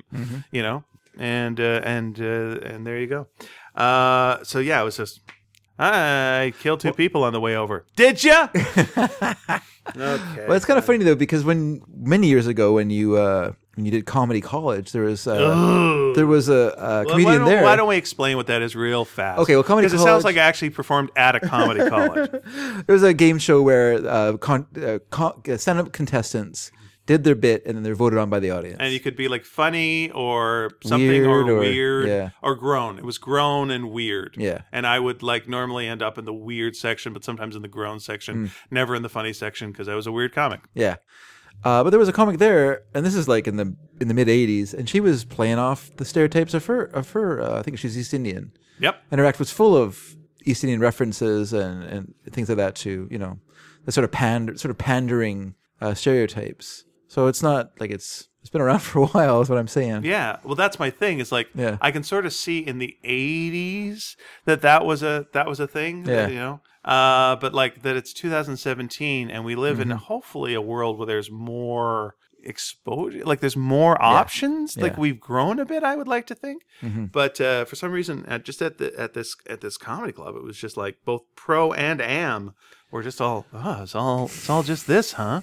And it's strange because I do know stand-up comics that are great and don't do that stuff and just seem so casual and so they carry themselves lightly and go and do different stuff and just seeing people still doing that, it was just like, oh boy, I'm sorry to see that, and I'm sorry to see like no one has a word with them afterwards and just go, let's mix that up, let's take that top bit off and let's just go to some of your middle stuff. Let's not start off with I'm a this and here's the stereotype you expect and I'm just going to say it out loud and this is what we are and I'm not going to end by saying I ate your cat. Let's see what else we got kicking around. You must have something. And also, not just because the audience is offended, because quite frankly, there's some people that liked it. It's fine. Yeah. But because, I don't know, do you want a career? Because this is going to go nowhere. No one's looking for the comedian who's doing the cat eating bit. and no one's doing the no one's looking for the new I'm a cougar bit. No one's looking for that. Yeah. You know, we're good. You know, with that's well covered. No, well, of course I agree with you, because I'm a comedy snob. I was just thinking to myself when you're talking though, does a scene to thrive, does it need mentors, like someone who could speak to comedians, and someone, if not mentors, examples. Maybe examples, but I'm thinking that sometimes a scene needs someone who isn't shy about going to other comedians and saying, what would be good is if you did blah blah blah, instead of da da da da. I'm going to tell you what I think the problem is generally with Vancouver is we can become a little bit of a black hole where the professional comedians stay for too long and don't move on. Yeah. Either don't quit or don't literally move to LA or New York or someplace where you can do, or even Toronto. And so it's tough, I think. You end up with these comedians that have been here for forever. And if you come in 10 years, they'll still be here. Yeah. So it's tough for them to give advice to the newcomers, because even though they're much, much better than them and they've got some good material, I think the feeling generally would be, to me, if I was a young up-and-comer, first of all, I'd be happy to talk to them. But then it would be, but you haven't made it. Yeah. Like, I need someone to make it, to give me advice. Don't tell me how to do it if I haven't seen you ever do it, because what the fuck do you know? And you know what? Right now, I'm getting laughs. Yeah. And you're getting laughs, and I don't see the difference, because I don't see what the end goal is beyond you. I want to be you and stay in this town forever and just have fun and go to a comedy club every night and hang out with my friends and get laughs. But they don't see it as a career or anything beyond that. Yeah. Maybe they do, but as in someone's just going to show up and like go, you've got it. You've got it. We're going to ship you to LA, which isn't how it fucking goes. So, it all just stays the same. And of course, the problem with the show... someone should have a word and go like, knock it off. Someone should have a word. Yeah. Yeah. But when every Asian comic has got the frickin' car joke, who's gonna tell them that? Even though these are the people that are professionals and have been like, doing, and which then to me is like, it's just a couple of years before like I want to take my nephew to comedy clubs and and see stuff and like again he's half from Chinese background.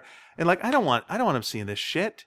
I don't want him seeing this. Yeah. And it kind of bugs me that like his mom is a big fan of Russell Peters, who pretty much just does that kind of stuff. That's his big stuff. Sure. And it's just like, oh no, this is what it's going to be, and it's just going to keep going, and just like son of a bitch. I'm like, oh. Well, I mean, you say where are people going to go with that, and maybe your thinking is that there's already Russell Peters. You can't out Russell Peters. So, but okay, the Russell Peters situation is a different one in that Russell Peters was also someone who was stuck in the same loop-de-loop that everyone else was. Yeah. But I've said this before in the show, but I'll say it super fast. What ended up happening with Russell Peters was he did a Comedy Now special, which is what you do in Canada. Eventually you get a Comedy Now special, and it's like an hour, and every special generally looks the same, and there's piped-in laughter, and it's all kind of bullshitty. But someone liked it and put it on YouTube, and the Comedy Network kept taking it down, and CTV kept taking it down, and then they kept putting it back up, and it got shared and shared and shared. And because he was talking about the Indian experience, people forwarded it to their relatives and what have you, and he built up a fan base quite accidentally through that. Yeah. And then because that's what they all knew him from, even though he had other material, that's what he did, and that became the basis of his acting. He became huge out of that.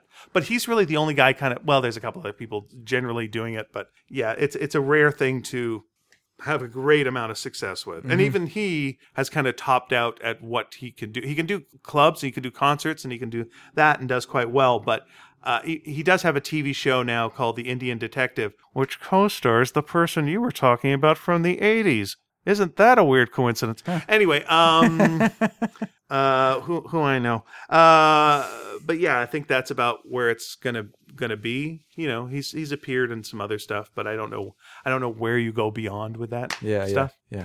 I was curious. That's just my opinion. What do I know? I do jokes about Snow White. What the fuck am I? What's my high horse? Still a weird comedian. It's your thing. That's your thing. What else? I've run out of things. Have you run out of topics? Are we done with like our podcast now? Like the whole show? Oh man, it's taken a whole bunch of episodes. But hey, a motorcycle went by. Fantastic. Is that a motorcycle? Yeah, it was a motorcycle. Okay. Yeah. I wondered how many episodes before we run out of things to say, and it was 323. Will we ever actually run out of things to talk about? No, that's okay. I don't mind. I've been drinking the whole episode. I got strong feelings. We've done. I'll tell you about Russell Peters. You don't know. You don't fucking know. I'm still going to the gym in the morning, so I get up at 5:15 and head over to the gym at 6. And it seems like something that you drive yourself to do, and then you also think to yourself, why am I doing this again? It's a weird thing to be doing it. Do you feel good after you've done it? I do actually like how I feel after I am done. Actually, cool. I wish I could do the shower thing. You can't shower at the gym? I don't have enough time. Oh. I just don't have enough time because it would involve getting up even earlier, and I'm totally unwilling. Let me tell you a terrifying thing that happened to me last weekend. Oh, please, jeez. I was doing something with my computer, and I thought that I suddenly had this duplicate file of my downloaded music files. Over many years, I have collected fan mixes of whatever, bubblegum music, psychedelic music, psychedelic like Toy Town music as it's called, which is like British quaint psychedelia, a lot of songs about little animals or people who are gardeners and things like that. And then just all kinds of stuff like that. Like I just love these fan mixes, and whenever I find them, I download them. And people do them a lot. Like it's amazing. Like people love to like make their own little compilations and stuff like that. So I always enjoy those. So I had like 17,000 songs or something like that, and all these. Yeah, this is a crazy amount of stuff that I've collected through like 10 years or more of downloading things. And because I don't like downloading like people's albums and things like that. Like I'd rather go and buy people's albums. But I kind of give myself a pass on these because they're fan mixes, and so kind of like, well, that's a good way to discover artists and blah blah blah. Rationalizations. So anyway, so I have this duplicate of this file. I'm like, it's 17,000 songs. Why do I have this twice? This is ridiculous. So I just deleted this folder. Okay, all right. And it does the thing where it's like, too big for your recycle bin. Do you want to just delete it all? I'm like, delete it all. Click yes. Wait, are you sure? Sure am. Click. And then the giant from Twin Peaks comes up and like was said, no. Okay. I ignored him as well. I clicked the yes. Yes. And then just watch it, the little things showing, going somewhere else, away from your computer, gone. I'm like, oh, well, good. I got rid of that duplicate file. Now let me just check. I want to check on this song. Boop, boop, boop. Whoa, it's empty. This folder is empty. What the hell? Oh my God. Oh, I just broke out into sweat. Because these are they're just unretrievable. It's just like dead links. Although I could try and find them, but I just know it'd just be dead links everywhere, right? It's gone. There's no Zippy share for this. There's no mega uploads or whatever. I just like this prickle of sweat on my forehead is like boom, and then my heart starts to palpitate. I'm just like, oh my God, oh. So the first thing I did, I was actually editing the show while I was doing this. I couldn't even listen to us talk anymore. This made me sick of both of us. I'd leave the studio. I go in the house. Eve's in the house. I'm just like, oh my God! I permanently deleted 17,000 songs from my fan mix folder or whatever. And then I said, I'm sick to my stomach. I'm sick. I just don't know what to do. I said, okay, I have to go back outside and see. I just find out, like, I can at least Google, So then I discovered there's like a program called Recuva, RECUVA. And so here, I'm going to tell people, if this happens to you, if you're an idiot like Dave, what idiot? That's what I should have said at that moment. What idiot deleted 17,000 songs? Anyway, so you download Recuva. It's free. It's free. Okay. You can buy like a premium version of it. This is the free version. Still works. Right. Don't download it onto where your files are missing. So, for instance, if it was using your C drive, your regular hard drive. Okay. This was on a removable drive. But if it's on your C drive, don't download this onto your C drive because you want to preserve that as intact as it can be. So hopefully you have like a temporary file you can download to, or maybe like a USB stick that you could download it onto and use that to run it. So luckily my C drive was fine because it wasn't on there, so I just downloaded it to my regular computer. And then I ran it, and I was able to find all the files. It's quite amazing. You think they're gone. They're not gone, apparently. You can still get arrested. The police burst in. They want to arrest you for having fan mixes. Look out. I don't know what you have to do then. Just burn your computer, pour Coke on it. Sure. Spark. So yeah, they all They all came back, all these 17,000 files, just the music files, because I forgot to look for the images as well. Oh, okay. So the images are gone. But anyway, I've got all these. It was great. It was the greatest moment. Is watching them all like go boop boop boop boop boop. I was finding, and then it was like at the end you're like restore, and then it took like 5 hours for it to restore them all onto my computer, and then if anyone's wondering why there was no title card last week, that's just because on Sunday Dave for 5 hours was going like. Because none of the folders are saved. It's just like a list of songs. Yeah. Like 17,000 songs. This is like this super long thing. And if you want to do anything with a file, it took forever because there was just so much stuff on it. So then I just started like create folder, move stuff into folder, create subfolder, move stuff into subfolder, go back out. So I just was doing that. So I've been doing it now I started at Z. For some reason. I must have clicked it twice, and so it turned it into upside down. So it started at Z, Z to A. I've spent 11 hours working on this now, and I'm at R. Oh my so I have a long way to go to get all this stuff in order. Oh, it's so terrible. I don't know what if you think you have a duplicate file, there's probably ways you can check if it's a duplicate file. I don't know how you would do that, but anyway, I was able to find it. A duplicate file seems like someone who is sexually attracted to twins. Yes, you're right. And that's gross. By the way, gross for the twins. Depends on the twins. They don't want anything to do with that garbage. It's yucky. It's all yucky. Well, they don't have to do stuff at the same time. They could like. Oh, I see what you're saying. They just want to be confused. They want to be in like a relationship where they're just kind of like, "You're back? I thought you were going out to the concert." Yeah. Yeah. You know, kind of relationship. It's fun. You demand they both dress alike. Yeah, it's Parent Trap-ish. It's fun. The Patty Aston show? Yeah, the Patty Aston Patty Duke show. Sorry, that's what I meant to say. The John Aston show. John Aston. Well, she married him, so she became Patty Duke Aston. All right. That's why I got mixed up. And is she the mom of Sean Aston? Yes. Well. And he's the dad, John Aston. Right. And Sean Aston wanted to be the dad in Stranger Things too. How do you mean he wanted to be the dad? He wanted to be a dad. Oh, in the show. The character. Oh, well, he wanted to be the character of the dad as well, I'm sure, because he auditioned for it and he got it. So I'm sure he wanted that part. But then also the character also wanted to be a dad in Stranger Things too. I think that he was 6th or 7th on the list of actors from that time period that they called looking to see if he would be interested in the show. He was fine. He was very good. Yep. He's a good actor. That's Sean Astin. He also is usually about a block away from this building at any time. Oh, that's why you're nervous. There's always something. That's why you're nervous. There's always something going on. That's right. Yeah, I'm not going to badmouth The Flash. I'm not going to badmouth, again, because also my sister-in-law occasionally works on that show. And I'm not going to badmouth any of the CW shows. I'll badmouth anything I want. Yeah, you can badmouth Black Lightning because they don't shoot that here. So, just talk it to death. I say what I want. I wasn't putting it down. I just find it weird. That's because the same with Iron Fist. I like that it was so different. Iron Fist just can't fight whoever. Oh no, it has to all be about the neighborhood and the community. There's so many Iron Fist problems.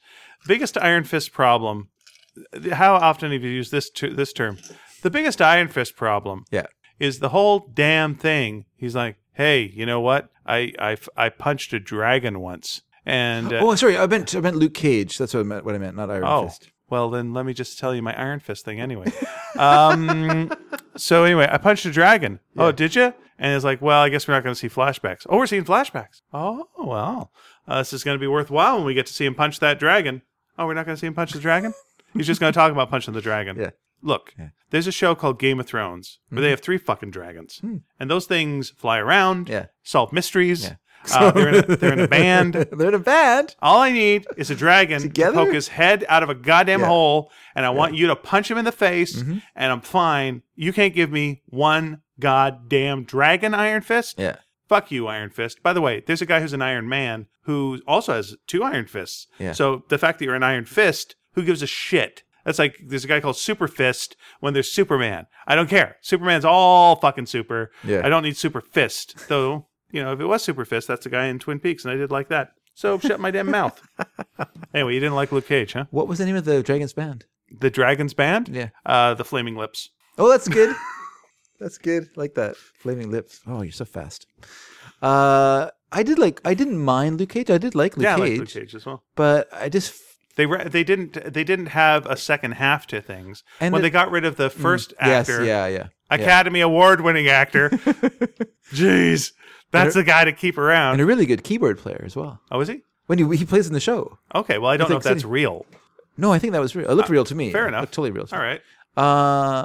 Yeah, that was a problem, and I'm Danny Partridge is a good bass player in the show. He's okay. Little plotting. The problem with Luke Cage. Problem with Luke Cage. No, I'll excuse Luke Cage because at least with Daredevil, there's a sense of community in that as well. That he speaks for Hell's Kitchen, that he represents this neighborhood, and so I'm okay with Luke Cage having that element to it as well because it's in the show, it's in that universe. Yeah. But it just feels weird to me that you have all these Arrow, blah blah blah, stuff like that. None of them speak for other moving people. None of them speak for people who shoot arrows. But White Lightning has to speak for his black community. Okay, I love that you called him White Lightning. Did I call him White Lightning? You sure did. I was thinking the drink. We have had so much alcohol today that it's very easy to get confused. Are you thinking of a White Russian? No. I don't think there is a drink called White Lightning. White Lightning is like moonshine. Is it? Yeah. Okay, I'm pretty sure. Should I look it up? I don't know. I don't care. I'm right. I just like that you called him White Lightning. I want to just let that sit for a while. Just see how you feel about that. Feel good? Well, whatever. It's a slip. Whatever. It's fine. Many a slip between cup and the White Lightning. White Lightning. That's fair. I can edit it out so that it goes Black Lightning. Sure you can. It's fine. Different sounding voice. Does Arrow speak for the other Arrow guys? Well, he's mayor. I guess he does. He speaks for a lot of people, but all right, fair enough. I'm just glad. Here's what I'm glad about with Black Lightning, just on its own, like completely in real life, is Tony Isabella created Black Lightning in the 70s, and it was an okay comic. It was fine, and then Super Friends wanted to use Black Lightning in the show because they wanted to make the show more diverse. Good, and then they decided, oh no. Because he owns a piece of this, we shouldn't give him any money. What we're going to do, we're going to create our own character, and that character was Black Vulcan, who had the same powers as Black Lightning, but his bottom part of his body could turn into a lightning bolt. Okay, and so they had this bullshit character, Black Vulcan, and Tony got nothing. Tony got bupkis. So it's nice that now he's getting the sweet cash. Because he's also a very nice fellow, that guy, Tony Isabella. Oh, that's good stuff. Yeah. So DC is pronounced Dick. Because that was a real dick move. You know what? I bet that wasn't DC because it's no skin off DC's nose. Oh. I'm sure it was whoever, probably Warner Brothers or whoever was... Hanna-Barbera, I think, produced Hanna-Barbera? Okay, Super whoever Friends. did Super Friends. Yeah. They were the ones that didn't want to fork over the cash. I think this was also when Siegel and Schuster weren't getting anything either. Probably the only guy who was making anything was Bob Kane. Yeah. Trying to think like Wonder Woman. No, I don't think Moulton's family was making anything off that. So, yeah. They were dinks. They certainly were. Yeah, they were dinks. And so fuck Black Vulcan to the point where I would actually like on the Black Lightning show there to be a knockoff character called Black Vulcan who gets like killed in one episode. Okay. Because that's a whole bunch of bullshit, Black Vulcan. I like that you wanted to fuck him to the point. It's nice. Yeah. Good image. Thank you for that. That's all right. Cartoon character. You know what? I like that you think that I'm very fast, and that's why people call me White Lightning. I thought it was because you were drinking a lot of alcohol today. Sure, absolutely. David. Yes, sir. Let's wrap up the show because we've been talking for a long time. Yeah. I'm a little drunk and I want to go home. I got to wash these glasses and throw away the ice. I've got to go home. My God, we're white. Okay, go ahead. I could do a Yuck Yuck set right now. Yeah. Yeah. I know White you're looking at me and thinking like, hey, that guy's a snowman that had sex with some whiteout. That's right. Anyway. Hi, everyone. Tonight I drove here confidently and didn't kill anyone. Hello? Is this mic on? Boom, boom. I prefer the cough. Good. Everyone, thanks for listening to the show today. This may be the last one you ever listened to, really. We took on some controversial things today. That's right. But we stood behind them. You know why? Because we're scared. That's right. We just cowered behind them. Leave them between you and us. If you want to write in your outraged comments to us, you can write to us at sneakydragon.com. We have a message board there. And thanks everyone who wrote last week about our show, which was thank you so much. Which was kind of a bit of a had a little bit of a heartbreak in it, I think, and we appreciate the fact that you wrote to us and said how much it meant to you. Yeah, that really did. That really was nice. Thank you so much. And I got a couple of emails on the sly and messages on nice. Facebook from people who went, you don't have to respond. And I usually would respond with, I'm still responding. Thanks. So thanks to the people who listen there. That's nice. So we appreciate that. But anyway, if you want to write in and upgrade us for this episode, you can write to us at sneakydragon.com, or you can email us at sneakyd@sneakydragon.com. You can contact us on Facebook. We have a Sneaky Dragon page there. We are also on Twitter at @sneaky_dragon. And you know what? It's the end of the show. It's a good time for an ad, I think. Sure. I got my razor in the mail from Harry's. How many blades you get? It has 4 blades. Good. It has 4 blades in one razor, or there's 4 separate blades? Sorry, yeah, 4 blades in one razor. You only get one blade with, or one like head cartridge or whatever. Okay, understood. Because it's a sample. Okay. It's a sample cartridge. So it came. I used it. I gotta say, I'm gonna be honest with everyone out there. I do not really like that many blades on a razor. Like, I know the idea, especially since they go in different directions. I think that is a really bad idea. Yeah, it's shaped like a globe, and it rolls down your face, and all I do is leave scars. No, here's the thing. Like, the idea of the multi-razor head is that, you know, as you pull down, one blade grabs the hair, pulls it out a little bit, and the next blade cuts it. And then it retracts, and so you get a smoother shave. That's the idea of it. Now, with 4 of them, it feels to me like all you've got is just a bunch of blades grabbing hair on your face. So the final one can cut it. So it's just like one painful drag on your face. All this hair. It feels like, what are the 2 in the middle doing? Well, they're also grabbing. I know, but what's their business? What's their their new thing that they're adding to the party? It just feels like a lot of face grabbing. Like, if they were having layoffs at the blade factory, I think those 2 in the middle would be the first on the chopping block. And it would be weird to be on the chopping block, seeing as how they're blades. Exactly. Now, I think I've said before that I have sensitive skin.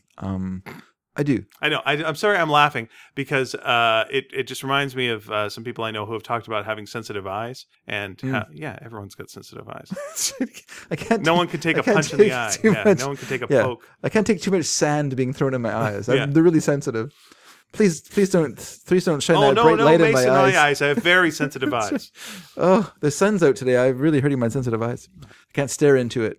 I can't look at that eclipse. My eyes are sensitive. All right, Mr. President. So it's extra. Like, if it's a painful razor, it's extra bad. But I have to say, after the first day going through this, and I didn't enjoy it much, the next shaves have been really good. So maybe it just has to get the whiskers to what works with that razor, and then it's okay.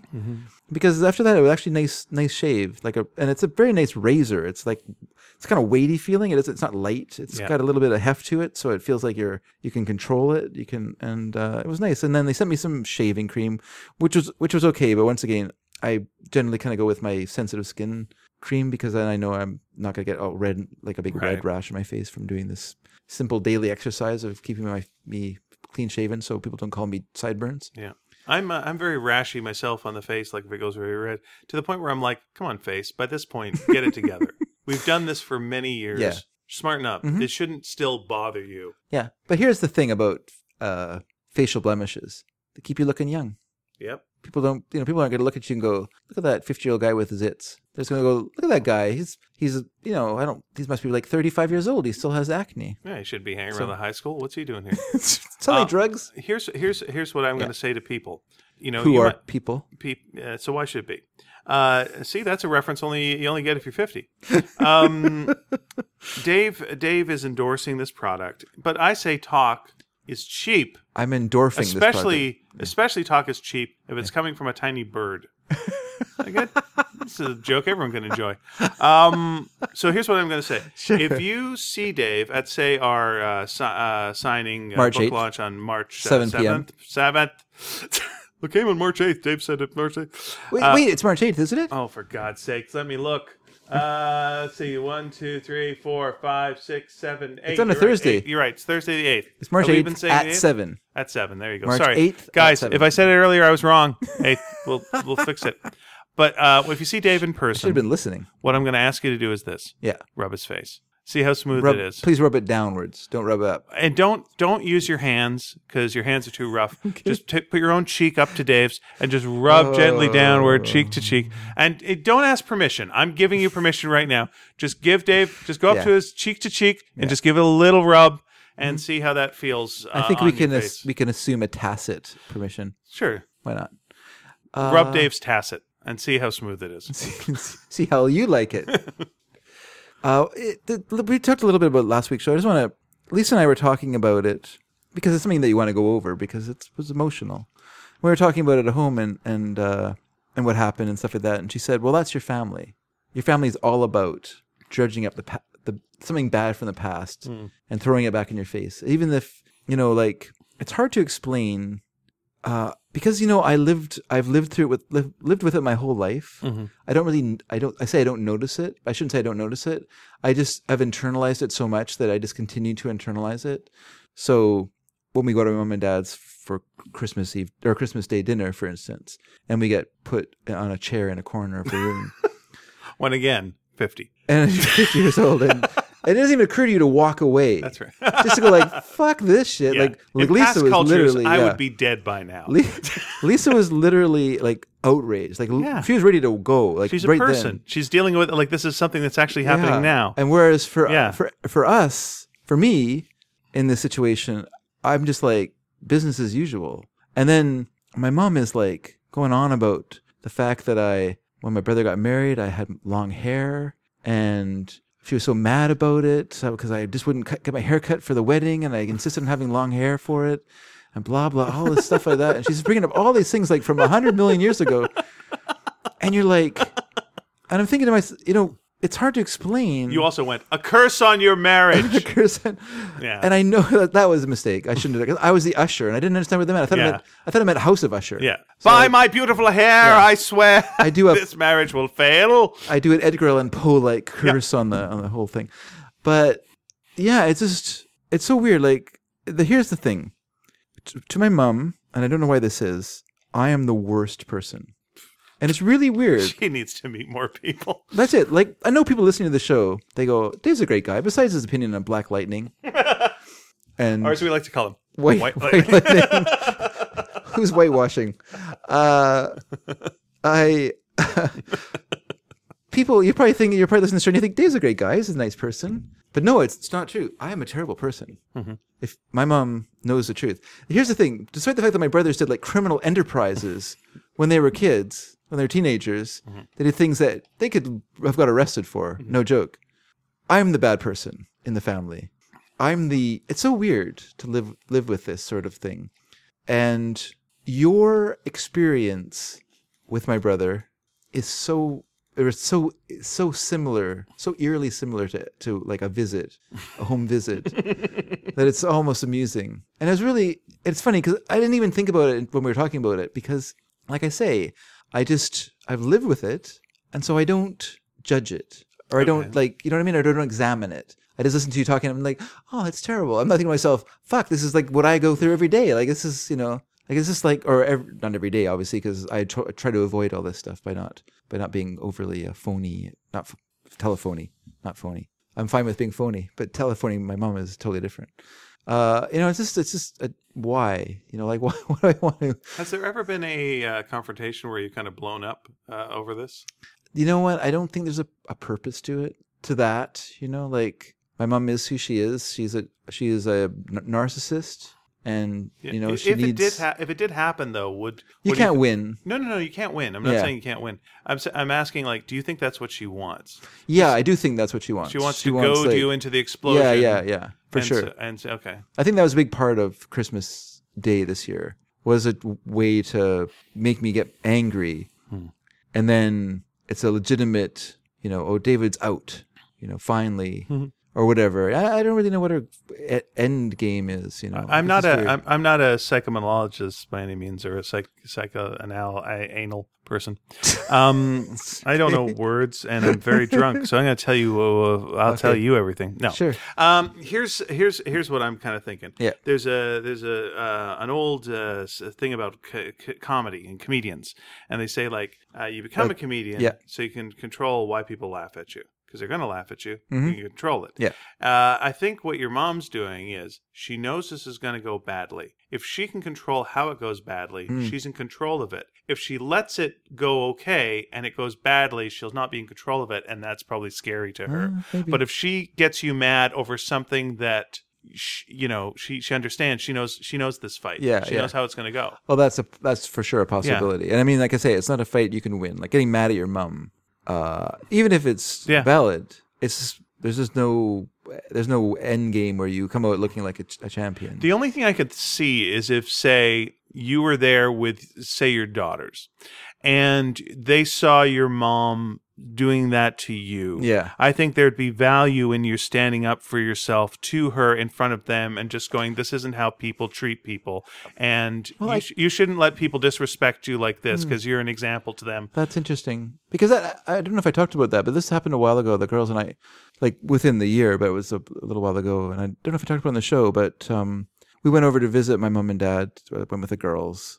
And immediately, like we were there for a little while. Then immediately my mom decided time to attack the girls. So I started asking the stupidest questions you can ask about your life, which is, how's school going? Which is an okay question. But then the next question is, what are you there for? What are you getting out of this? Which is like the wrong question to ask about your university. Yeah, what's the right answer to that? Yeah, exactly. This is like it's just an attack question. It's not really. It's a rhetorical attack question. Basically it's this. It's going like, hey, what do you think you're doing? Mm-hmm. Exactly. Yeah. And so I called my mom on it. Like I didn't, it's a one thing for her to give me a hard time. Where it goes. But I don't want the girls to be going through this. So I just said, that's the wrong question to ask someone who's going to school. That's totally the wrong question. Yeah. Because it's not about what you're getting. You're not getting something from school. School's not it's not a vending machine where you put money into it and then it gives you a chocolate bar. What it gives you is opportunity in your life that you wouldn't have if you didn't go to school. Like, I didn't finish university, so there's a huge part of my life that's closed, or a huge part of opportunities in life that are closed off to me because I'm missing a piece of paper that says I can do these things. Sure, I can do them, but it's hard for me to go to someone and say, yeah, I can do this stuff. And then they'll say, oh, great, where's the piece of paper that says you can do it? I don't have the piece of paper. And they're like, well, you need the piece of paper. So, going to university is a door. When you graduate from high school, you open a door into a new part of your life. You walk into that part of your life. If you decide to go to university or if you decide to go to trade school or whatever, it's another door that you've opened that gives you different opportunities in your life. And that's what they are. It's a doorway to new experiences. That's university. The idea that it's some sort of, obstacle course, and at the end of it, you get a blue ribbon, or you get a chocolate, or whatever. Or what's so horrible when we were kids doing the milk run, and you get like a carton of warm milk at the end of it. Ugh! But that's not the point of it, and she doesn't get it. Then she started talking about this young fellow who is a cousin of mine, and she's talking about the fact that this is kind of sound kind of callous, but that's okay. He had some trouble in his life. When he was younger, he had a nice job, and my mom would always throw it in my face. Well, so-and-so's got this job, and he and his wife have bought a condo, and da-da-da. I was still, this is like, I was 2 years out of having cancer, and so I'm being told about this person's achievement. I'm like, well, I just was really sick, but anyway. He doesn't have cancer. He doesn't have, that's right. He didn't get cancer. He's achieving all these things. He's got 2 testicles. So then... So this was thrown in my face so much when I was growing up. So then she's telling me the story, and it turns out that he quit that job, that he was selling vitamin supplements, that he'd become like this crazy Christian. His wife died from anorexia nervosa. And I was like, and this is the person you were throwing in my face for years? Like, why? Like, that's, once again, I was so mad because it's just like, that's not how you... No. Like, you just don't judge people against someone else. No, like, you're going down logic road, and this is nothing I to do know, with logic. There's something completely irrational. That's about as close as I've ever got to being or calling her on her bullshit, Yeah. And I think it's because the girls were there, and I was just like, there's no need for them to hear this garbage because I don't want them to think this is normal. I want to get right back to you. I'm seriously going to do a 30-second detour just to me because, Yeah. Otherwise, I can't write the show off on my taxes. when I was talking a bit about how an abusive thing with my dad. Yeah. And my mom, I don't know if she knew about it, whatever. It was, who knows. Later on, some other stuff happened where, some stuff was happening with my sister, and she said maybe I'm going to have to leave him and all this kind of stuff. But anyway, blah, blah, blah. When she started going out with this guy, and there were some warning signs of some stuff, I always keep an eye on her boyfriends. I kept an eye even on my dad when, thinking like, if ever I have a kid or something, or I got to keep an eye to make sure that he doesn't in any way, if anything gets even close to abusive with them, or like, my niece and my nephew or anyone like that, then I gotta do a heads up. My dad passed away from cancer as well. Fuck cancer. And when she ended up dating some guys, and now dating this guy, it was like, okay, he's a little bit of a goof, but what are you going to do? It's going to be fine. But then, he was demanding that they call him grandpa. And this was the big kind of blow up thing, was like, they're being disrespectful, they're being rude, they're being this. And that was my breaking point. It was just like, oh, no. You can come after me. I'm an adult. I can take this shit. You are in no way ever going after them. You're not looking at them sideways. You're not giving them a bad word. If you raise your voice, I want to hear you correct your fucking self, like in 30 seconds tops, or we're having fucking words. Yeah. And so that he was doing this, and then like cut them out of like their life because they wouldn't call him grandpa. Yeah. It's like, well, that's the end of that. Yeah. And my mom's come to me with like, I want to be this, and I want family, and if you could just apologize to him, this would be this, and it's like, no. This is the thing. But that was the set off point. It was just like, you can do whatever you do to me, but no. You're not doing anything to them. Yeah. And that's I think that is the thing. Like, but you know what? We should not think. We should not allow ourselves to be that struck either. You're right, but when you grow up with it, of course you grow up with it. You just learn to take it because that's what you've done your whole life. Like when you're a kid, you take it. Yeah. When you're a teenager, you take it. Maybe not as easily as when you're a kid. Right. And then when you're an adult, you resign yourself to this is what our relationship is. Right. But when you're right, when it starts happening to someone you love, like to my daughters, it becomes clear right away what's going on, and then you revolt. It's very strange because if she had said that stuff just to me, I just would have been like business as usual. Yeah. But oh no, not the girls. If here's one of those weird questions, the hypotheticals. Okay. If you could have the Men in Black memory eraser ring, and you could say whatever you wanted to her, and then erase it afterwards and not have the consequences of it, is there anything that you would confront her about this stuff, like just to lay it out how you were feeling? Would you want to say something if it didn't have lasting consequences afterwards? Yeah. Well, if it doesn't have lasting consequences afterward, then it's really no point. Besides being, I guess, cathartic to be able to get angry at someone. But I think anger is not a healthy thing. I don't think it's necessarily anger. I think if you just... Anger is a hot emotion. This is a different situation. If you're going to be coldly, cruelly... It's a little cold, It's something that's like... It's one of the building blocks. It's one of the foundations in you that built you up as a person, and it's rotten a little bit. And again, it may hold for forever and still be fine and be stable, but it could at some point just go, snap. And you don't even know why, and it's because, your mom always said this about you. Mm-hmm. Oh yeah. What would I would have lots of questions for her. Questions like, why were you never on my side? Mm-hmm. Why were the teachers always right? Right. And I was always wrong? What do you think the answer would be? I don't know. What's your guess? Because you probably do know it. Like, I don't. You don't. To be honest with you, I don't know it. I mean, if I was gonna guess, my guess is that I ruined her life in a way. Okay. Because she had these plans. All right. This makes sense. She was living.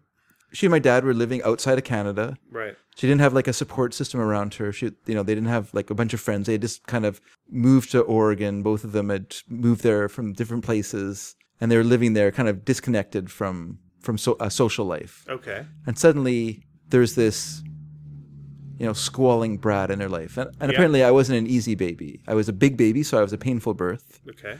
I was a big baby, so I needed a lot of food. You hurt her, yeah. I hurt her, and I was demanding. Yeah. Because she couldn't provide enough milk herself. She couldn't produce enough milk to feed me. Okay. So I probably was hungry. and letting her know it 24 hours a day. That probably stopped some of the bonding off the top too. And so, yeah, and I something think that should have been one of the closest bonding things became something else. Yeah. Okay. And so I think she resented me for and this is guessing. I'm just guessing, right? Like I can, I can see in a lot of people, a lot of parents, the firstborn is often a cold shower, because you know it's going to be tough. Yeah, party's over. But fuck, when it happens, you're like, whoa, yeah, party's over is right.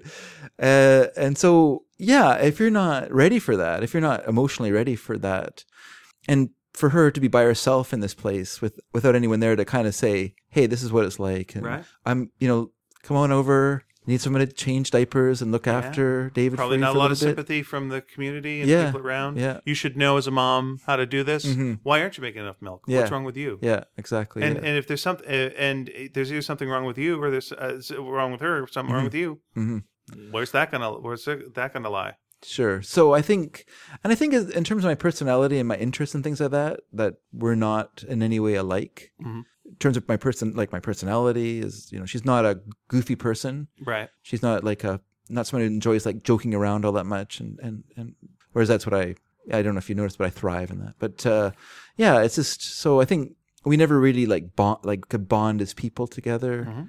Mm-hmm. But I also think it's on her, because her personality is very much about herself. Mm-hmm.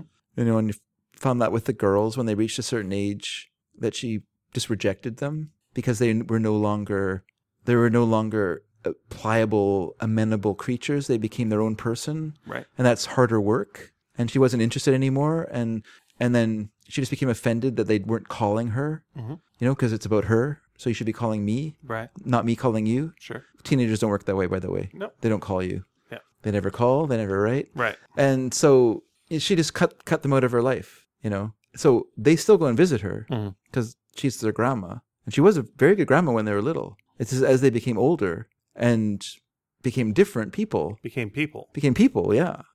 She just lost interest in that because that's not what she wanted. She wanted little things that would be like, Grandma's so great. I love Grandma. Yeah. I'm going to call Grandma every day on the phone and talk to Grandma. And that's not what she got. And so she rejected that because that's, yeah, so it's very strange. It's not healthy either. Yeah, it doesn't sound strange. It sounds like she was someone who, became a mom who didn't necessarily want to be a mom. Yeah, it's possible. Or felt the social pressure to be a mom, but was what else not, are you going to do back then? Yeah, but wasn't psychologically a mom. And then maybe, whether she didn't want to be, it sounds generally like that. I mean, that's what it does sound like. Yeah. That she didn't want to be a mom. So it's you ruined my life. And if that's her narrative, and it's like, because sometimes you like the narrative you can survive on is I'm the victim. Yeah. And that sounds like that's what the start of the narrative. Again, I could just be fucking bullshitting here, but I'm going to because it's my podcast. I'm the victim. He ruined my life. Mm-hmm. He is, he's my child, but he's also my enemy because he ruined my life. He ruined my life. He fucked my life up. Yeah. I'm J. Jonah Jameson. He's Spider-Man. It doesn't matter what he does. I'm gonna be like that. So as things go along, no matter what you do, you ruined her life. So if things are good, if things are positive, it doesn't play into the narrative. It doesn't fit. Mm-hmm. You can't get that jigsaw puzzle fucking in there. Yeah. But then there's other side things that society says you have to do. Mm. And I can be the victim who's inviting my son to dinner, but I'm going to be the victim when he fucks up. Yeah. Because I'm the victim. Yeah. So everything has to be that. Mm-hmm. And what's my son done? He did something great. Ugh, how's that hurt me? Mm-hmm. How's that make me look shit? So you have to do that. The girls are born. Well, they're babies. Oh, well, babies are good. Yeah. Babies are good. I like babies. Yeah, babies. That's great. And it's like, oh, no, they're people. And they're part of him. He ruined my life. Too much work. That's right. Nope. This is bad. Yeah. So my life is ruined. You're right. But also, she's a control freak. I remember my grandma saying that I was tied to my mom's apron strings. Which, of course, I bridled at as a teenager. Yeah. What? I'm not tied to my... But she was right. My mom was a very controlling person, and she made it her job to break you down so that you relied on her. Yeah.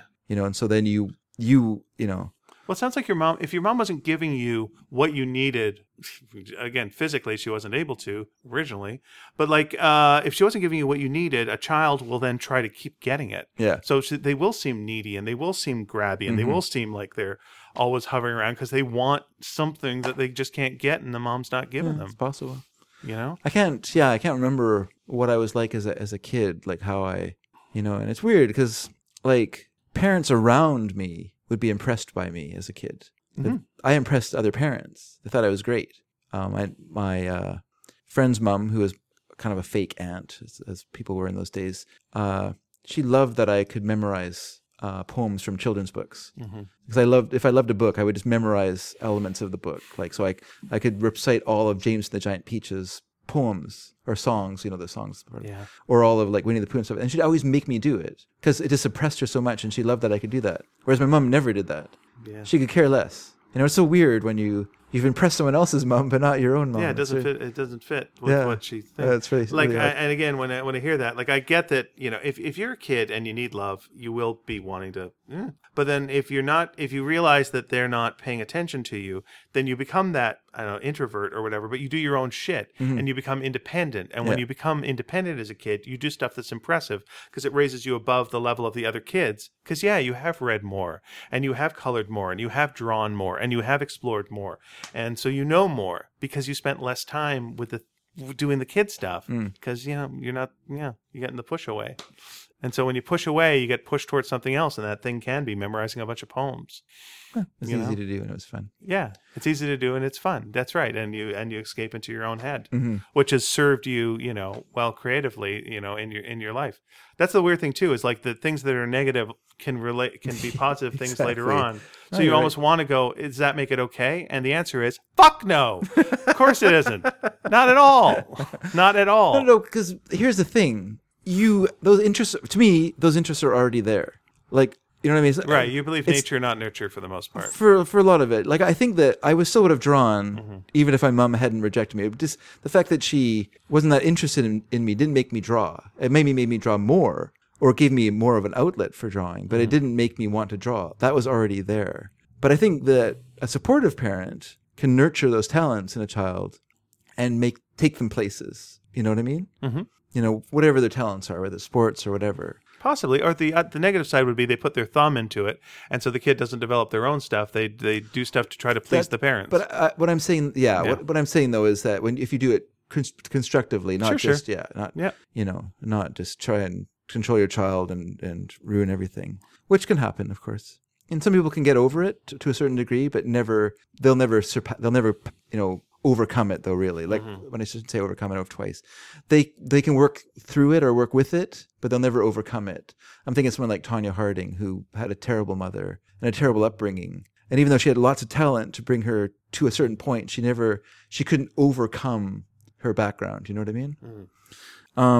But yeah, I think a good parent can nurture the talents in their children or their children's interests, but if whatever the kids want, but it's hard.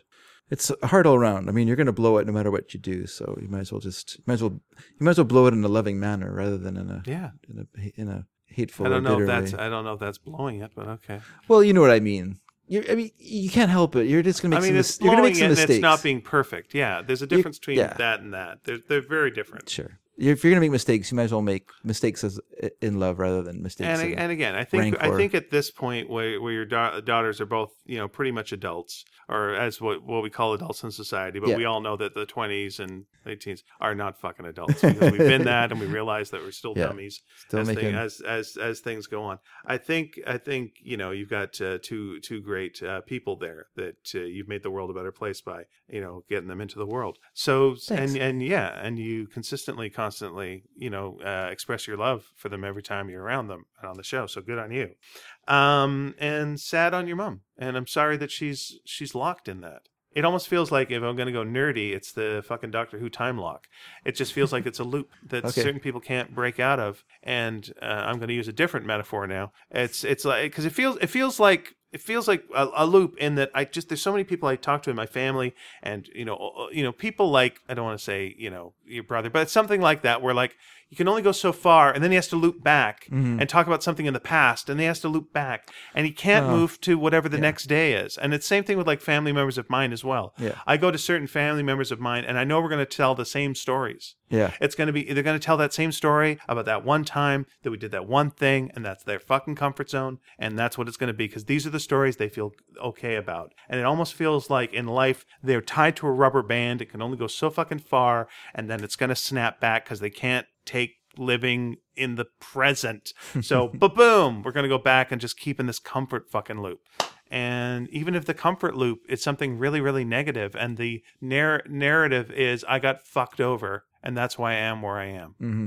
And that's a very common loop. Is no, there's a person I know, well, and you know them too, and this happens so goddamn often, where they'll tell me about they wanted to write comic books. That was their one thing. They want to write comic books more than anything else. So much. And they went and they did like a portfolio thing where they presented their stories to someone at a convention, and then they got some notes, and then they overheard them talking about them afterwards, and they were talking shit about them. Oh. And they went, and they were for a major company, and they went like, well, yeah, it's all bullshit. It's all bullshit. And so they never did it again. And that's the narrative. And it's like, that's the narrative. That's why I didn't do it. Why? Because of this one story. And I'm going to tell you this story. Yeah. And am I supposed to at this point go, good for you? I think it was good you gave up your dreams because that person was a jerk. But I know to them, the story makes sense. It's like, the industry's fucked. Yeah. This one person was a jerk, so the industry's fucked. What are you going to do? Can't win. That's the system. What are you going to do? So now I'm going to do this other stuff. Do you like doing the other stuff? It's okay. But you're not going to do the thing you wanted to do. It's like, all right. But so many people are like that. Yeah. This person screwed me over once. And, so that's how my life is now. And here I am. And I don't want to say that's not important what happened. And yeah, it was traumatic, but you still got to keep fucking going if that's the thing you want to do. And it's so hard to fucking say that. And it's so frustrating to see, but over and over and over again, everyone's got that story of the one thing. It's the reason that they're not what they want to be. And, if your mom's thing is the reason that she's not what she wants to be is you, it's fucking,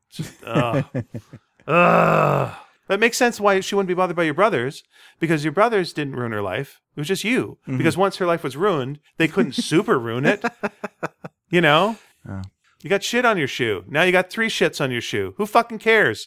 Doesn't matter. But you are not shit on the shoe. Yeah. One of those brothers was the favorite, and it did no good for him. So sometimes, whatever. Because I think it wasn't. Yeah, and I think that's why blind praise. It's just as bad as blind contempt. If it's not connected to reality, there's nothing to. Yeah, it does no good or harm. It certainly has harmed me in lots of ways. But what can you do? And that's why I'd rather be disengaged than engaged in. If you understand what I mean. Mm-hmm. So I feel like engaging in it, you are repeating that loop yourself, If there's a way of fixing it and you want to fix it, maybe you could fix it. But the other thing that's healthy is to step away from it. Mm-hmm. And that's me. Yeah. The less negativity, the better. I think what might be fun, if you want to do a fun aspect of it in a very sad way, is this. If you do decide to ever go to their place for a dinner again, I think you and Lisa, and if it's one of your daughters, them as well, make up some bingo cards and just go, what's going to happen? Yeah. And just like snide comment. Yeah. This, what are you doing with your life? And there's like a free one in the middle of just awkward silence. Yeah. You came on the wrong time. That's a good one. Yeah. When will Grandma say, "David, you dummy"? Yes. Praise for brother for something he didn't do. That's right. Forgetting you had a podcast. Wow, that goes without saying. But that's so alien to them that doesn't even bother me. Quick question: if one of your daughters had a podcast, would you listen to it? Oh yeah. Yeah, that seem obvious. Yeah, is that a weird thing? Oh, I'd love. If your daughter had a podcast and they told their personal feelings and really laid things out, wouldn't you goddamn listen to it? Isn't that so weird? It was always my hope that Eve would do a YouTube thing, but I don't know. Yeah, we'll see. Yeah, who knows? No pressure. Nope, no pressure. But just know your dad's going to listen to it and watch it because it'll be funny. Yeah. She's hilarious. It's just so strange. It's just hilarious. Like, even as someone who's like, whatever, if there's resentment or whatever, just on a pure nosy level, wouldn't you want to take a little listen into the mind of your child talking about stuff? Wouldn't you? Yeah, it's a little interested. Like, hey, the diary's there. What is it? It's open. It's open right now. Wouldn't do that. Why not? No, but it's like, and it's a diary, and on every page it's got, read me. That's different. Yeah, and like there, you wouldn't like, not interested. Yeah. Okay, because I write a new one every week. Yeah. No. Yeah, of course I would listen. Of course I would. Yeah. No, I feel like, obviously you want to be heard and you want to be understood, or you wouldn't do this podcast. Every week you come on here, we goof around, but a certain part of it is trying to express how you feel and what defines you and what you care about, and you want to be heard. Otherwise, you wouldn't do this. No, otherwise, you're making a terrible mistake with this podcast. This is not the medium for you. So clearly, you do want to be heard, and if she's someone who doesn't want to listen because of her own reasons, literally that is her loss. Literally, that is her loss. Well, I think we can both agree that this is the podcast that got away from us. Not this particular episode, that goes without saying, but it became something that it wasn't, if you know what I mean. Like I think the original idea is what we were just going to talk and goof around and make some jokes, and then suddenly we're, 2 episodes in, we're like opening a Pandora's box of. I'm going to disagree because my idea when you said this was he didn't let me in on this. I don't know. I didn't want to scare you. But the way I looked at it was, one of the creative things we had done was mini comics, and at least in my mini comics, they were a mix of goofy stuff, comedy sketches, and also real life things, and I would say things in those comics that I would never say in public, in another way. Sure. And I thought, like, okay, well, we got a medium here that we're working together, and so my thing was, I'm going to go along with any bit that I feel, that I'm going to commit to any bit that we're doing, and I think I'm going to be as truthful as possible for any truth that we're going to do, and I'm going to lay that out to the point where I'll have to stop if it's revealing a secret of someone else. Yeah. But aside from that, I will make my life an open book, because it was what we did with comics, and I was very proud of what we did with that kind of thing. Yeah. So that's what I decided to do with this, and so I was kind of like that from the start. But that's not something you say when you're beginning. It's just like we're going to bare our souls because that's bullshit. Yeah, it was organic, so it is what it is. Yeah, and what we didn't agree to was getting drunk. No, that we would not have put on the bingo card. I don't want to say that I was. I guess I was a little drunk. Yeah, I was a little. I couldn't use my fingers for a while there, so I was. Let me ask you this: Did you pay for parking when we came back? Yeah. No, but I think it was. I think we had paid enough for because we left here at 7:30. We paid for 2.5 hours, so it would have been 10 o'clock when we came back. Dave's probably walking back to Aldergrove tonight, so you'll have room to sober up. Yes, no, actually, we went out. We had a meal. Yeah. Dave only had a couple of sips in the first show, and then we have talked now for 17 hours. So I think it's going to be okay. Like officially. We're fine. This is what Mothers Against Drunk Drivers recommends. Yeah. Is either get a designated driver or a podcast. And if you do have a podcast, wrap it up and then add an extra hour where you go like, hey, you know how I feel about my mom? You will be stone cold sober by the end of it. I knew I wanted to talk about this a little bit, and I just forgot during the show. This week, by the way, talk to Dave about this. Because you guys were all nice and talked to me about my stuff on the message boards and whatnot, and sent me messages. Now this time, no, Dave. I don't think mine was. Yours was very, very, very soul bearing. That was amazing. I think this was as well. Yeah, we'll see. It's a contest. Let's see how many people respond to you now. Let's see who people like best. Come on, everyone! Don't let me down. All right. I think remember White Lightning. That's right. Sneaky D at sneakydragon.com. Can't possibly go wrong. Sneakydragon.com. Sneaky_dragon. You know the whole things.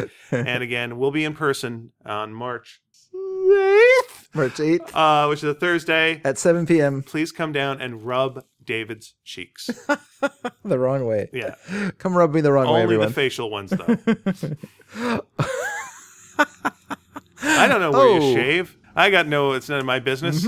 After you turn 50, some stuff happens. Yes, true enough. Apparently, your aim changes. Let me say this real fast because God damn it, we can't leave. There's that video circulating right now of Trump where the wind's blowing and you see like his bald head behind him. Have you not seen that? Oh no. Oh, it's That sounds very good though. Yeah, it's like it's exposing this baldness in the back. Yeah, sure. And I had a similar thing like years and years and years and years ago where I had alopecia, and I had so much stress that basically that same section of my head went bald.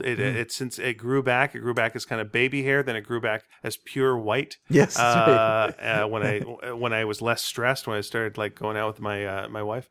But yeah, I look at that and I just go, oh, that looks like alopecia. I'm not a doctor, but that seems to be like stress-induced hair loss, or maybe he just is completely bald. Who the heck knows? It's a pretty elaborate. People are being petty about it, and they're saying we're going to be petty about it, and he's going to be petty about it. Everyone else with this kind of thing, so it's fine. Oh, yes. So don't get too stressed because your hair is going to fall out. Don't do it. Yeah, don't get stressed. No, don't stress. Don't get a podcast and just spill your guts. There's we've talked about it, but I haven't talked about it on the show. But I did an in company job interview. There was a position that opened, and they wanted to hire from within. Right. So about 5 of us applied for the position, and we all did a job interview. And as has become the norm for me doing this show, is where I've like become fearless about. This is so weird. Yeah. Like, you know, I didn't talk to very many other people about it. There's one of the guys talked to me a lot, and he was telling me that he hadn't slept that night, that he was so nervous he just couldn't, and then he was like, how nervous are you? And I was like, not nervous at all, and not even a feeling of qualm or whatever. I figure because I'm just going to go into a room and talk to a guy. Like, what? That's nothing. I sit in a room and talk to a guy all the time. It's easy. But it was. Gotta thank this podcast for that. Just be able to go and just be able to just throw yourself into something like that and just do it. I didn't get the job, by the way. It kind of went the way I figured, which was that they were interviewing people, but they already had hired someone in their heads that they wanted. They already kind of knew and had assigned everyone. It was already kind of figured out. But I just wanted to get my name in there and let the company know that I'm interested in advancing and not saying where I am. So there. Very That's good. what I did. I'm glad. And I impressed the person. And he wrote all of us a letter telling us how much he enjoyed meeting us, and that our interviews we all impressed him, and he felt it could go anyway. But I really think that his hands were tied, and that our office had already kind of decided which way they want to go. But that's fine. That's life. Well, I'm glad the podcast has helped you with public speaking. That's nice. Certainly has. Not public, but private speaking. Even just the ability to go into an experience like that, and just be calm about it, and it's quite interesting. I think in the past I would have been really nervous about it. I'm sure if you talk to the people who you work with and said, I know you've talked a little bit about having a podcast, but the idea of like, especially our anniversary shows where you're like, we're going to just be in a room with an audience. And what have you planned? Nothing. How long are you going to talk for? About an hour and a half. About what? I don't know. Make it up. Yeah, it'll work. Every time I go to the comic shop before I come up here, because we have a comic shop in the building, what's the topic? Which, honestly, there's never a topic. No. You can't hear me, apparently. No, we just make it up. And I think that just seems ridiculous. I think. But you know what you get with that? Yeah. Extremely long podcast. Well, that's true. Which is fine. That's fine, yeah. Nowadays, the guys at work... it is long! Oh, my God. 2 hours and 25 minutes. We apologize. Oh, that car is long since towed. Oh, yeah. Got a long walk tonight. A lot of the guys at work, they no longer ask me, what is the show about, or what am I going to talk about? They just say, have good luck on the show tonight, or have a good show. So, and I think people ask you what's it about. It's their way of saying, well, have a good show. Yeah. All right, let me be you. You be one of the people working. I'll be Dave, and I will answer in a way that will be a good answer. So, okay. So, all right, I'm off. Hey, fellas, I'm off. I'm gonna go do my podcast with that handsome Ian Boothby.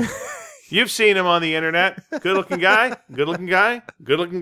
I agree. Okay, well, I'm gonna go do that. I'm gonna go off to Vancouver and do that. Okay, see you guys later. See you Friday for our half day. Oh yeah. Bye, fellas. Have a good show. Thanks. Are you going to ask me anything about it? Oh, sorry. That's the setup. You dumb fucks. You had one job. Hey, I'm playing different characters. All right, who are you in this?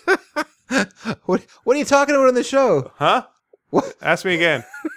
What are you talking about on the show tonight? Same thing we always talk about, White Lightning.